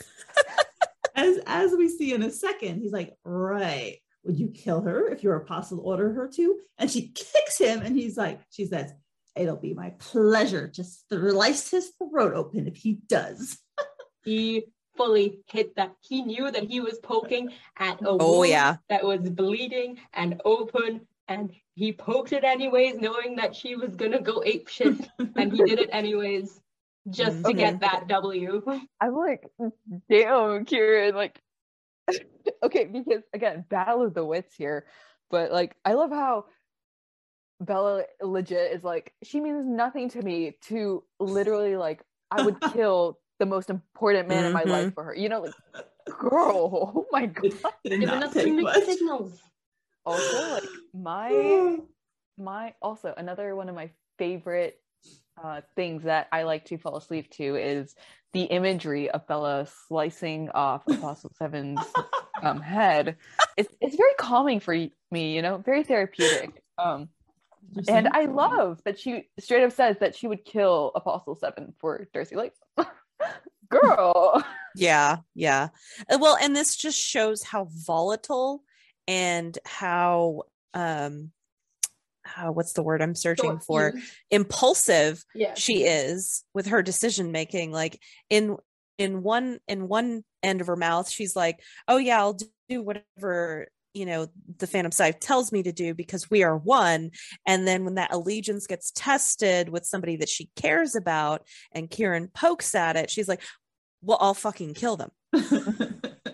And I will do it with pleasure. Like, and you know, she's dead serious, because if you look at this panel, like, holy crap. Like that look on her face. Like, also, like, Kieran is like kneeling right now. Like, she is poor guy. Very, like, she's portrayed as very powerful right now. You know, the shadow. Now, like, you know, we're kind of like looking at her from the perspective of Kieran, right? Sure. And you know, she's standing above him, and her eyes are glowing a bit. But yeah, like, my Belarcy heart, I was like, oh my god. Look. If they're willing to kill for you, I'm like, okay. Like, you know, let me know a little more about this. What do you say? But yeah, like, it is like very, I find it like really interesting to think about, because you know, she's known Apostle Seven for 15 years now, and Darcy probably even less, but like, you know, and I think that Bella definitely like acknowledges to herself, like, whether she likes to acknowledge it or not, like, she definitely does recognize that Apostle Seven is not, you know, a very like friendly or like helpful or healthy person to be around, as like Kieran kind of tries to poke at later. But like, yeah, it's like when Bella found Darcy in her trailer, it was probably like the most emotion we had gotten out of Bella up to that point in the comic, because like, she literally like walks into that trailer, sees Darcy, and Darcy's like, want to join me for tea? And she like turns around and has like a mini panic attack. She's like, oh my god, my ex is here, you know? And like, it's like the first time that we've actually like seen Bella like scared or like just panicked, even, like, you know, besides her like mask of like confidence.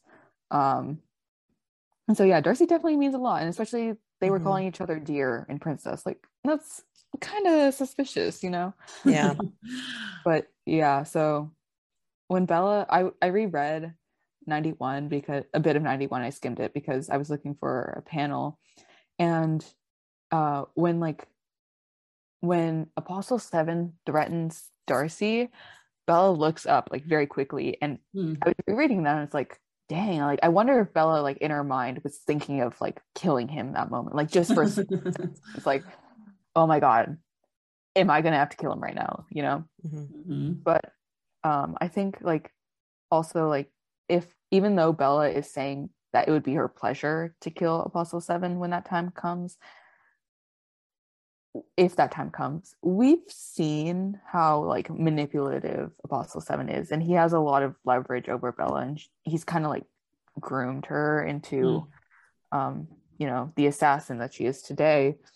And so I wonder, like, even though if she says it and if she fully believes that she can do it, I wonder if like she'll hesitate if that moment were ever to actually come, because Apostle 7 is like, and Kieran says this later, like she would have died for him, but I think even though her loyalties are definitely not near him, I think he was still the man who like took her in, and I think she'll remember that. And I think Apostle 7 will get into her head and stop her from killing him, because he was able to get into the leader's head like a bit last chapter. So yeah, I don't know. I think I don't think that, but it might be the only murder she would ever regret.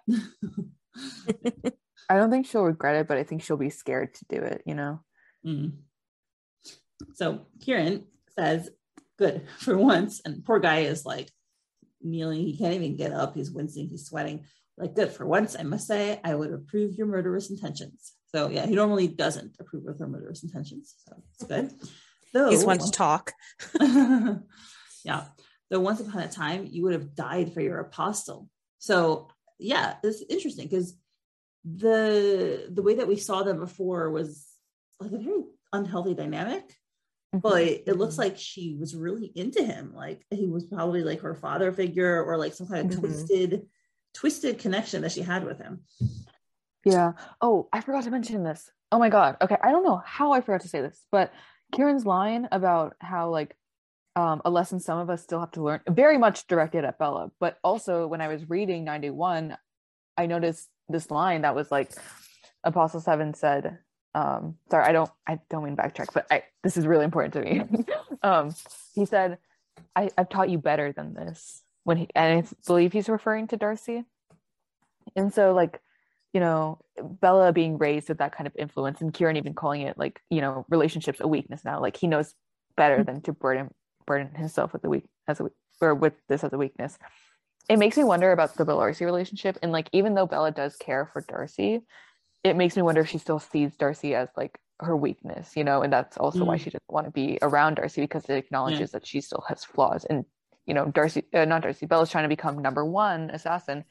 She doesn't want to be a flawed person. She's trying to, I think she very much has like the mindset of, I'm going to be perfect, and so she can't stand being around Darcy, who reminds her that she very much is still human and she still feels, and she, it reminds Bella of what she cannot have in her current state, which is like, a relationship and like human connection.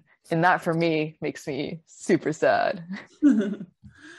And you see, even from her next line, what she says, like she doesn't want to be weak. She considers relationships weakness, right? She's like, I'm stronger now, meaning like she's not going to die for the apostle. She doesn't need him anymore. And she gets very upset. Like this is her first upset face that we've seen from her. Genuine anger. And Kieran says, and I suppose you think you owe it to the Phantom Scythe. And she says, I do. We do. You know the fate that awaits Great Chapel of Orphans. The circus freed me from that life, but the apostle made me powerful. Yeah. And now, well, we see a flashback of why she felt powerless before. We have a crash. We see little Bella, and we hear someone screaming at her, go make yourself useful. Don't come back before you've sold everything. And we see presumably her dad looming in the doorway over her, young Bella at his feet. He has a bottle of probably alcohol in his hands. And then we see Bella outside in the cold, not properly dressed, with the snow, scene that we've seen before. And she has a little match in front of her. It looks like she's looking at it very sadly. She probably has to sell matches or sell stuff. And yeah, and then it seems as though she's returning. She comes back. She's like a teenager over here. Same doorway, only now she's the one looming in the doorway. She's the powerful figure. And there's drunk dad on the couch, passed out, all the alcohol bottles around him, and Bella raising her knife.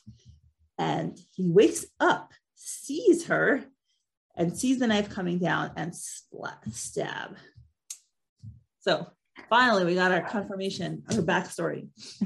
I have so much to say on this. Okay, so again, like I thought the guy was her dad as well, but some people were in the server were pointing out that like it could have been like her uncle or just someone who like took her the in. Same eyes though. Yeah, that's the thing. Like they have the same eyes. So, but also building off that, I was like, it's the dad and Bella look like nothing alike, and like Kim, she definitely looks like a mix of her parents that we've seen, and very much like her mother.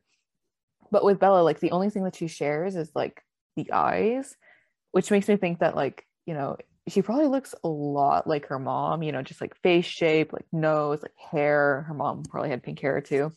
And so I don't know, I was just kind of thinking to myself like, oh, it's probably really sad, like whenever she looks in the mirror she probably like thinks of her mom, maybe because like I don't know, we don't know if she knew her mom or what happened to her mom, but like that was just like a sad little headcanon in mine. Anyways, I actually really like that, and I think the reason why I do, I've been watching the new season of Dexter. And so there's this dynamic, not to give too many spoilers, but there's this dynamic between Dexter and his son who comes back to find him. And they start talking about how they share their quote, dark passenger. Right. And so it makes me think of that, like that was the one gift, if you want to call it a gift, that if this is her father, his vindictiveness and his negativity is what he gave her. That's what I see in those eyes. Oh boy, that deadly face. That's what I see. I think it's like interesting that like, you know, Bella refers to herself as a Great Chapel orphan, but you know, at the time when Redcliffe took her in, she still had her father, but likely her bio father. And so like I find it interesting that she considered herself parentless despite him still being alive, and it definitely like, I mean, like, it makes sense. And now we know why. It also, I think, him to be an actual parent of hers.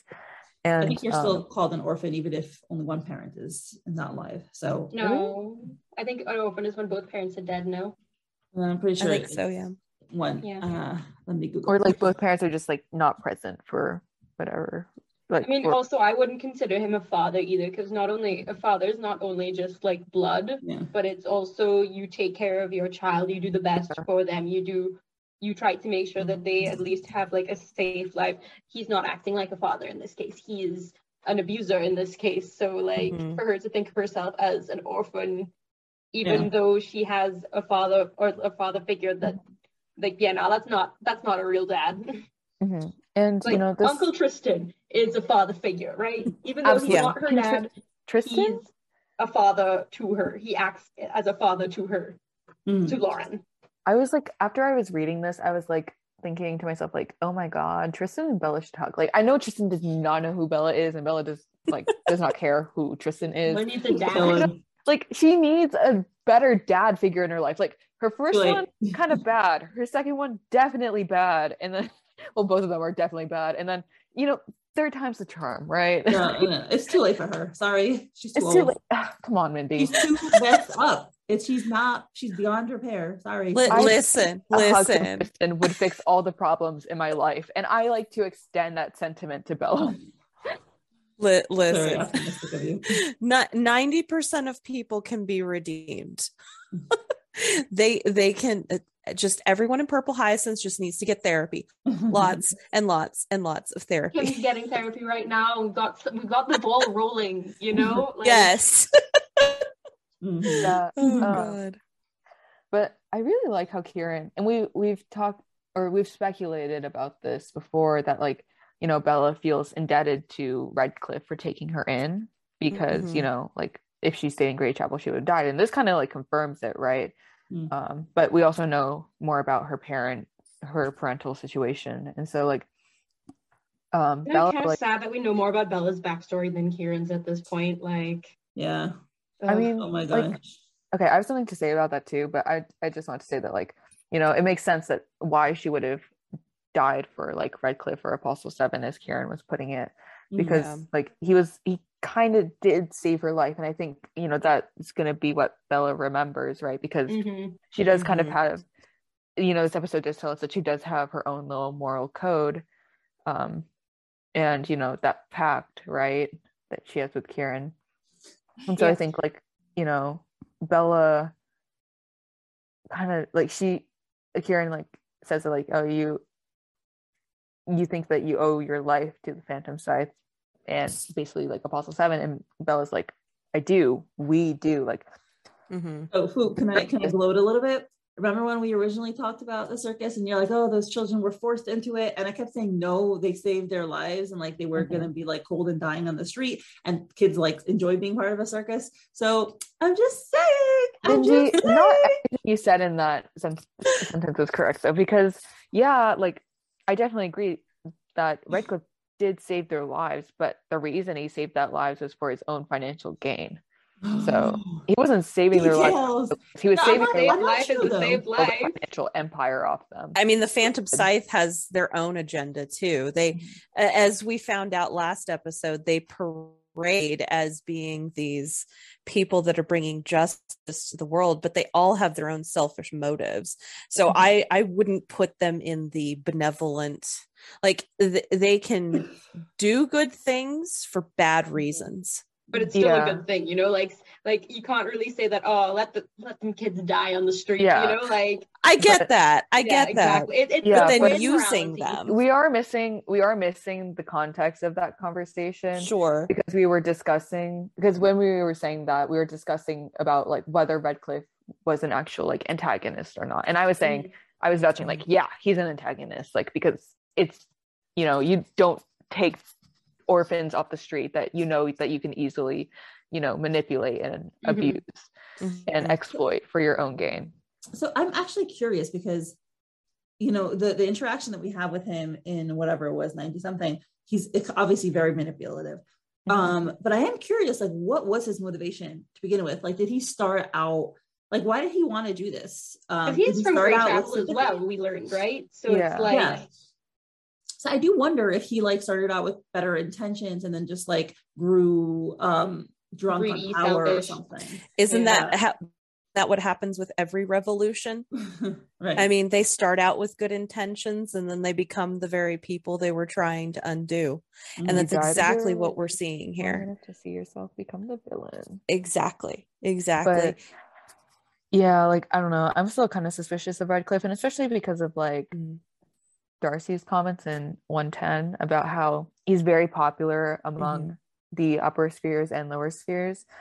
So I think he's definitely like trying to gain public approval because that's how he like gains power, you know. But he definitely made that circus with the intention to, you know, make money. And you know, I think, you know, even though Bella, her loyalties to Apostle 7 are kind of like very questionable and vague, you know, she still believes that like she owes her life to Redcliffe, and that because the circus, you know, the circus specifically, she doesn't say the Phantom Scythe freed me from that life, she says the circus, which is, you know, Redcliffe's doing the circus freed from that life being, you know, the fate that, you know, you know, death basically. And I think one of the things I want to point out, and it kind of involves these next lines from Kieran. So Kieran says, right, what's that saying again? A bloody cage is still a cage. And he pulls the knife out on her, right? Or sword, excuse me. Can't believe I said knife. And she's like, except the only one that feels trapped here is you. Am I though? That line. Yes.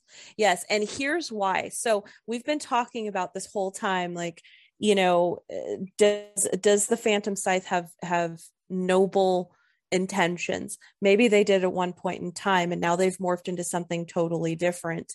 Their ambivalence with where they fall on the good to evil spectrum is illustrated here with both Kieran and Belladonna, because she feels she's so back and forth and ambivalent about her place in this. Like, I owe it to them, but I have my own ethos that I go by, and so does Kieran. Like, he has some allegiances, but he has his own ethos too.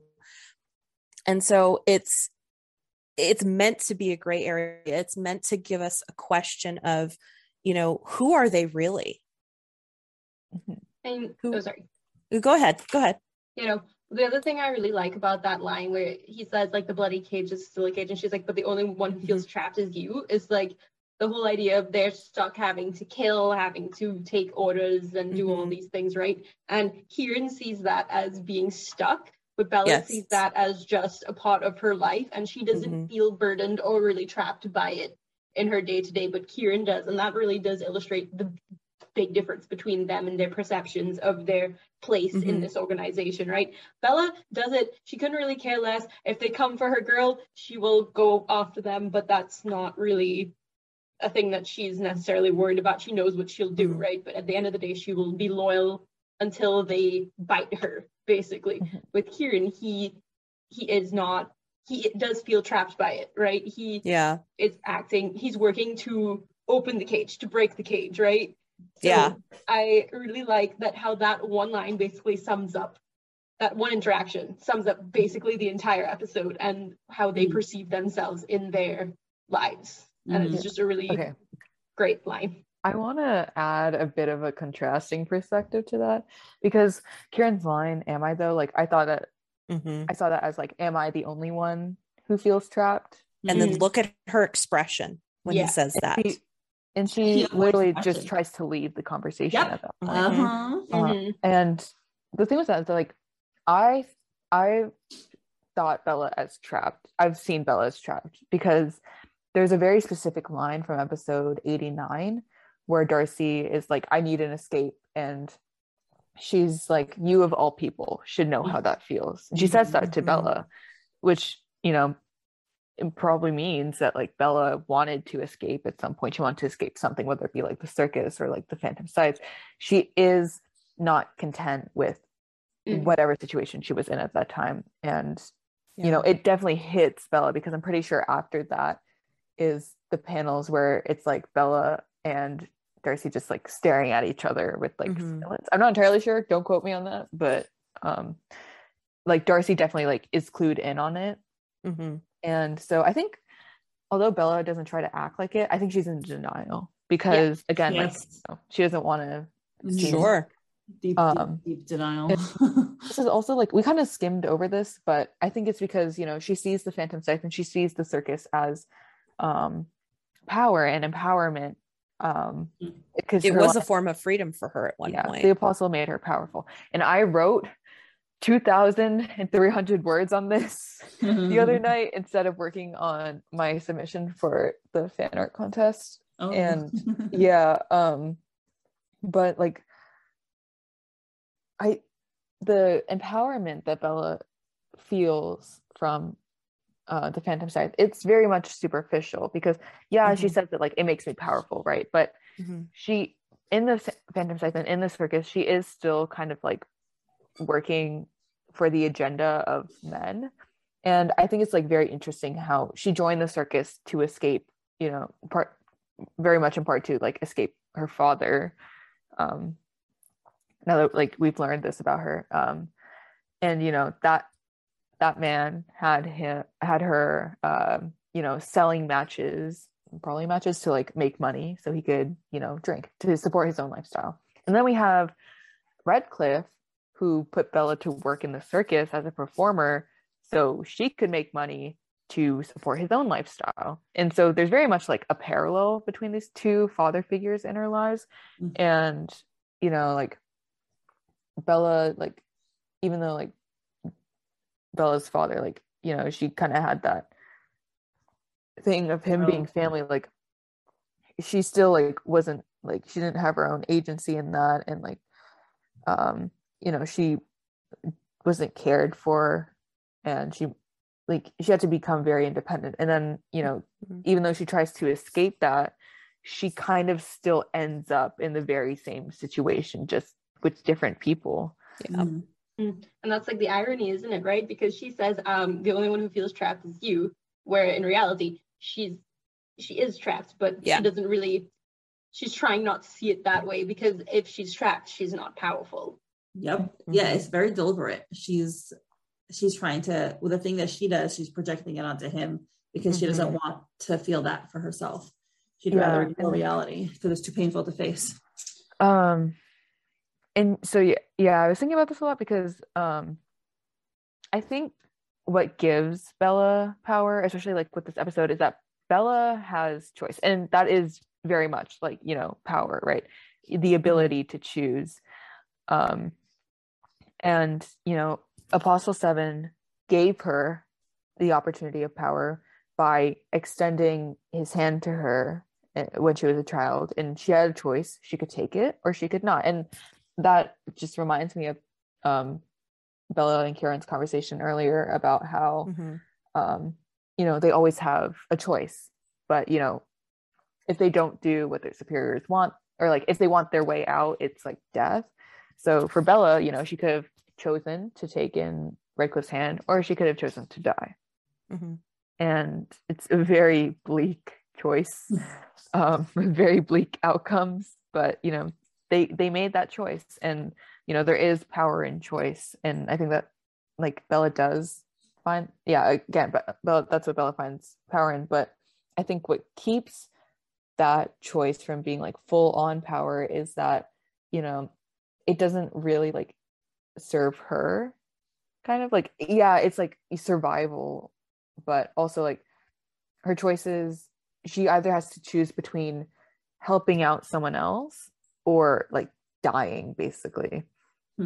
And what I notice is that in contrast with her relationship to Darcy also asks her to help, but Bella has the choice to turn it down, and she doesn't face any consequences that would be on par with, like, you know, her straight up dying, you know. And I think that's like, although like, you know, it's like, Bella and Darcy's not in the Phantom side. I think it's just really interesting how, you know, in the relationships with Bella that we've seen in our closer relationships, it's been primarily very high stakes, and you know, the people, her superiors, value her for what she can do for them rather than her as an actual person.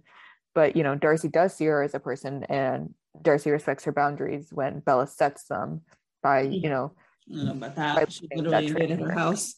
She doesn't try to insist on Bella helping her. Well, anyway, let's finish up because we only have a couple panels left. And she waltzes out of there. She's like, see you around, Kieran. Have fun. And the instant she leaves, poor Kieran crashes to the floor. Feels so bad for him. Sword is still right in front of him, shining. He's huffing and sweating. And he says, I wonder, looks at his hands, when will be my next visit to the morgue? And obviously the bloody hands, it's a motif where he's like, what do I have to do next? But for once, his hands are actually bloody from carrying that body. God. I did forget to say that, Kieran, this is the second time a woman has had to ask you to let them go. That's not very Women's History Month of you. So that is what you find problem with Kieran. I forgot to say this earlier, and then we moved past it, and I was like, oh, I gotta get it in, you know. Look, man needs a nap. Yeah. That's all I want for him right now, man. He needs a nap. He needs some soup. He needs like a week off. I'm sure Soph and F need a week off too, but giant panels that they're working on in episodes. God. Yeah, 117 panels. I saw that. I was like, Jesus Christ. I'm trying to remember what's the average. Or like, typical webtoon is anywhere between like 60 and 75 panels. Nice. I know that the finale for season 1 was really long compared to the rest of the season. So I'm really curious about that, to see like have they gotten longer, because I feel like these episodes have been pretty decently long that we've been getting, you know. Absolutely. We're getting spoiled. It's nice. I think Inspirational counted panels. I don't know if when he last updated it. So bad for him. Like, actually, like, I thought about, like, you know, when I like cite quotes, I'd be like, should I cite it like a book where I count the panels to what number of panels it is? No. Like, no, that's so redundant, you know. That's his like English class again. Yeah. Oh God. But I mean, coming back to these panels and, you know, what's happening here, we're seeing rather that over time, this little weakness has chipped away at Kieran's steady resolve. and both physically and emotionally. And so now he's really questioning himself. He was deflecting onto Bella, and saying like, you know, do you really, am I really the only one who's trapped? And, you know, do you really have, was his way of questioning, do you really have this power? Do you really have this freedom? And he still questions it for himself. And we see that here. I wonder when will be my next visit to the morgue. And if you want to talk about foreshadowing, like basically just hit me over the head with it. I'm so nervous. I'm like, who will it be? I know. Not Sandman. Please not Sandman. Well, also, and I did want to add to that, like about people dying. Yeah. I need to prepare for tomorrow night's kill. I wonder if he'll come back. Like, it's probably not, but I'm like, girl, who is that next kill? You know? I don't know. Do we think, based on the episodes that we've seen before, do we think that F and Soph would kill Kieran? No, absolutely not. No. It would be like, that is a pure emotional response. You can do it well. Like, I don't think you can kill Kieran off well. Like, given everything that they've shown, not even related to Kieran, but just like, you know, the morality of the world and how that, like, I'm like, maybe fake his death. Like, yeah, maybe fake his death, but I feel like I worry so much. I feel like if they did kill off Kieran, no matter how they write it, it would just be hypocritical of everything that they've tried to, you know, share in the theme. I just live in fear constantly that they're gonna kill him, you know, like I've been burned. Some of my favorite characters have died. Fwoot, I know some of your favorite characters have been murdered as well. We just have to deal with it. And I worry. I'm literally gonna expire. I hope that it doesn't. You didn't have to bring that up on the day that they announced the live action movie for the show that like ruined my life. DM me about it. So okay, hold on. Okay, basically for context, my favorite character ever is from this show called Voltron, Legendary Defender, and they killed off my favorite character, and I got to see his melted corpse. So I hope that doesn't happen to the Kieran. They also didn't make my ship canon. I can't. You really can't. Oh God. But Patty, by the way, that is, I will say, as much as I'm literally like dying if I have to think about it, that is what I thought when he said, "Oh, I wonder what my next visit to the morgue will be." I was like, "Yeah, you'll come as a body, not as a murderer." But I really cannot think about it because I'm not like, I really can't. I just can't. I'm not the kind of person who's like, I can't. I really cynical and morbid like I am. If it happens, I seriously might have to like not be on that episode because I just cannot handle it emotionally. I will break down. Like you set it up and you'd be like, "Okay, you guys talk about it, have fun." It'll just be crying like, for 3 hours. Like I can't. I mean, please don't get me wrong. I love Kieran. He's a fantastic character. And at the same time, like in the very beginning, like maybe not now because of the end of season 2 and the beginning of season 3 and how he's basically getting his redemption arc, right? But it really in season 1, I questioned it. I was like, how can he come back from this? I don't even know. And I was like, honest to God thought that he was going to get killed off by the end of the series. I really did. Like, now I question it, but I don't want it. I don't want it either, but like part of me was like, I could see them doing that just to make us suffer. No. Yeah, I've had the will Kieran die or not like conversation like probably hundreds of times now. Oh, I'm sure. I'm kind of desensitized to it. But like I don't know. I feel like if they did kill him off, it'd be like, oh, look at this angst, you know? But like angst doesn't make good writing. Bullshit. Bullshit. No, hold on. I disagree. I write angst. If you're writing angst in a way that like completely conflicts with the major themes that have been presented in the story, and it's just like hypocritical to the narrative, then it's like, I kind of wonder why you're trying to like make this thing happen and why you're like kind of forcing it, right? When, you know, everything else thematically and, you know, if you're trying to write this arc where everything like kind of ties together at the end, you know, chopping off like the character that kind of embodies the themes of your story does not seem like the best idea. Like if you're trying to sacrificing the heart of your story for, you know, people to cry. So I don't know if I don't know if I agree with that, because I think that Kieran, like, if I suspect what you're saying is that Kieran needs to get redemption. So I do think that it can come with death. But again, I don't know why I'm saying this, because I don't want it to happen. So forget it. I'm just gonna say, Fwoot, I agree with what you say exactly.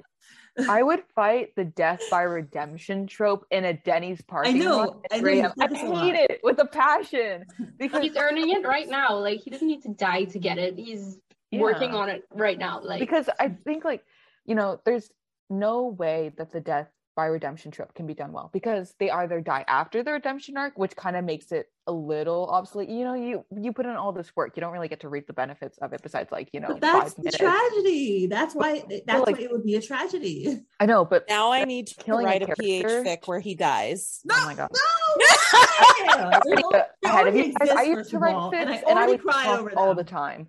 But yeah, I like, but if you kill a character to redeem them, then you basically, like that character puts no work into actually redeeming themselves. They just die and everyone forgives them, and that probably won't happen to Kieran, because he's going through, like, his way of, like, healing right now. But just to kill him off at the end of the story, like, maybe when he's in old age, I get it, but, like, to kill him off now, I let him die when he's like in his 20s. I'm like, I don't know. It's like, it's depressing, and, like, yeah, I understand, like, why, like, you want to bank all that angst, but it's like, what was the reason other than straight up angst? I mean, it wouldn't be for straight up angst. There's probably going to be some narratives that, like, if they were to do it, which I don't want. I mean, like, but if they did, it wouldn't just be for the angst factor. There would be a lot in the plot or something.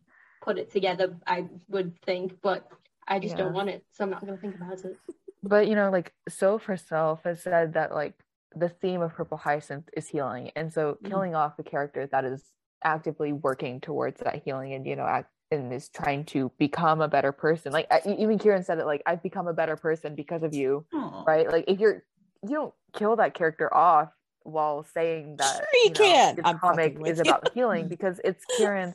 We could say that, like, Kieran is actively trying to seek healing from everything that he's gone through, and so even if he has done, like, terrible things, he is trying to, like, make amends for it. And like, just punishing someone for that, like, through death is, like, I mean, like, it doesn't matter, like, what he does. It's, like, ultimately, like, narratively, overall, in a bigger scheme, death is often punishment for something, right?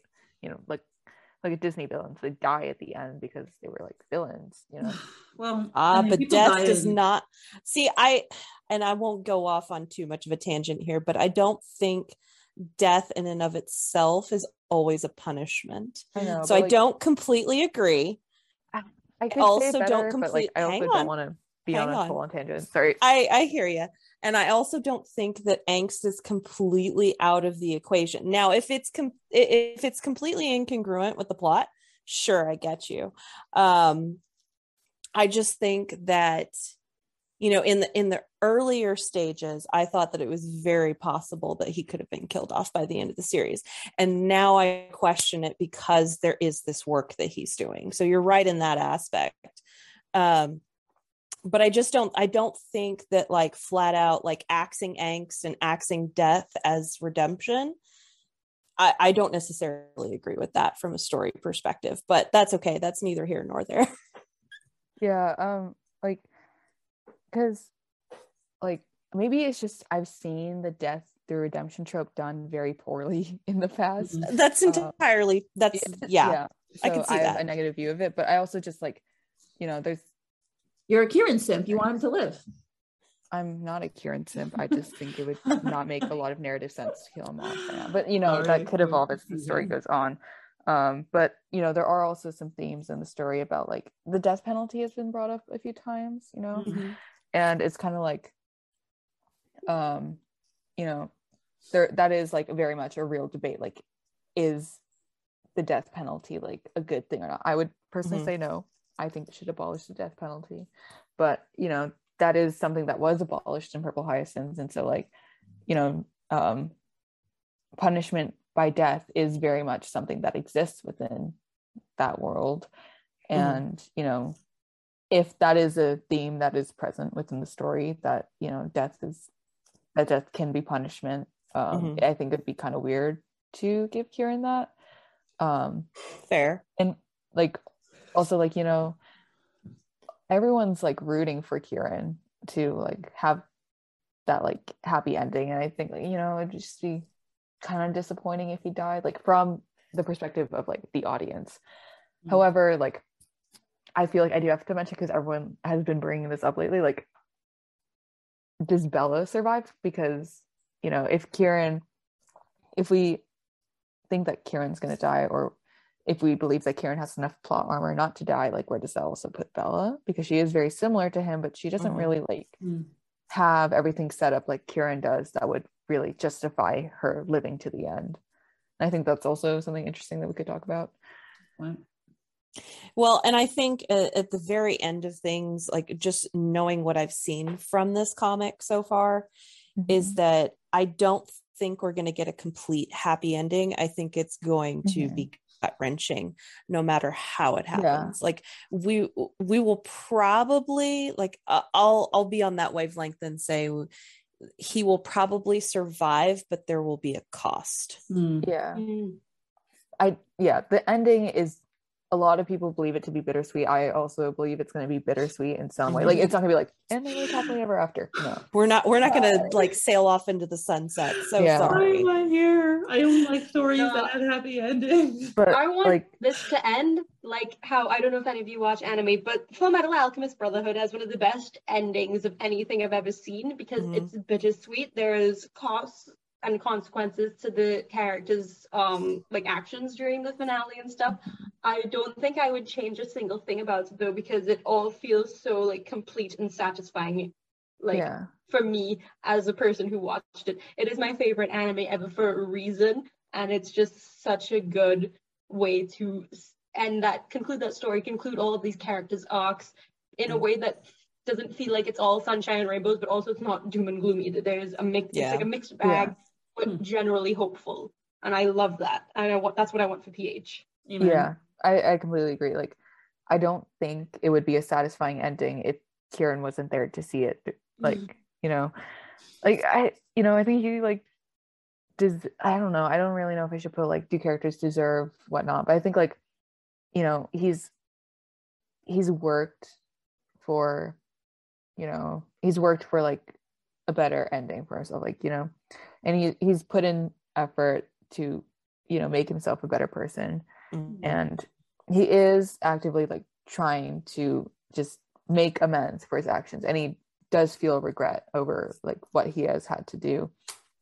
And so like, you know, I think that for a character, at least when you're writing that, like, you want to see the fulfillment of all of that, which would be like a happier ending for him. Like, not a perfect ending, probably, given that Kieran has killed hundreds of people, but you know, just something where like he doesn't die, right? Like, you know, that all that work comes to some kind of fruition.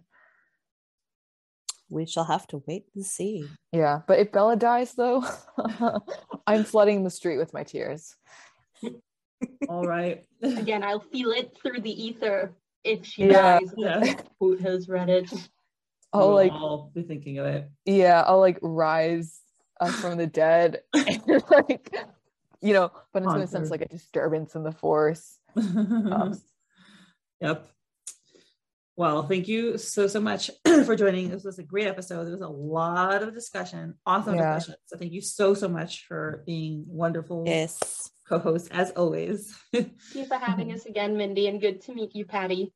It was nice to meet you too as well. Thanks for having me. I had so much fun discussing this with you guys, and especially with Patty, because like we haven't talked about Purple Hyacinth before. I know. Yeah, and such a good episode too. Like it really was. 5, you know, maybe top 3, maybe number 1. It's definitely up there. Yeah, a lot of content. Awesome. Thank you so much, ladies. Have a wonderful night. See you later. Bye. Good night.